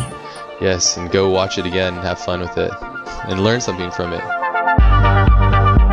And that concludes this week's episode. Big thank yous to Gavin for coming on and talking Alien with me, along with a massive thank you to all the men and women who created a film that we can admire and love after all of these years. Have an amazing day, everybody. Be powerful, be prolific. Peace out.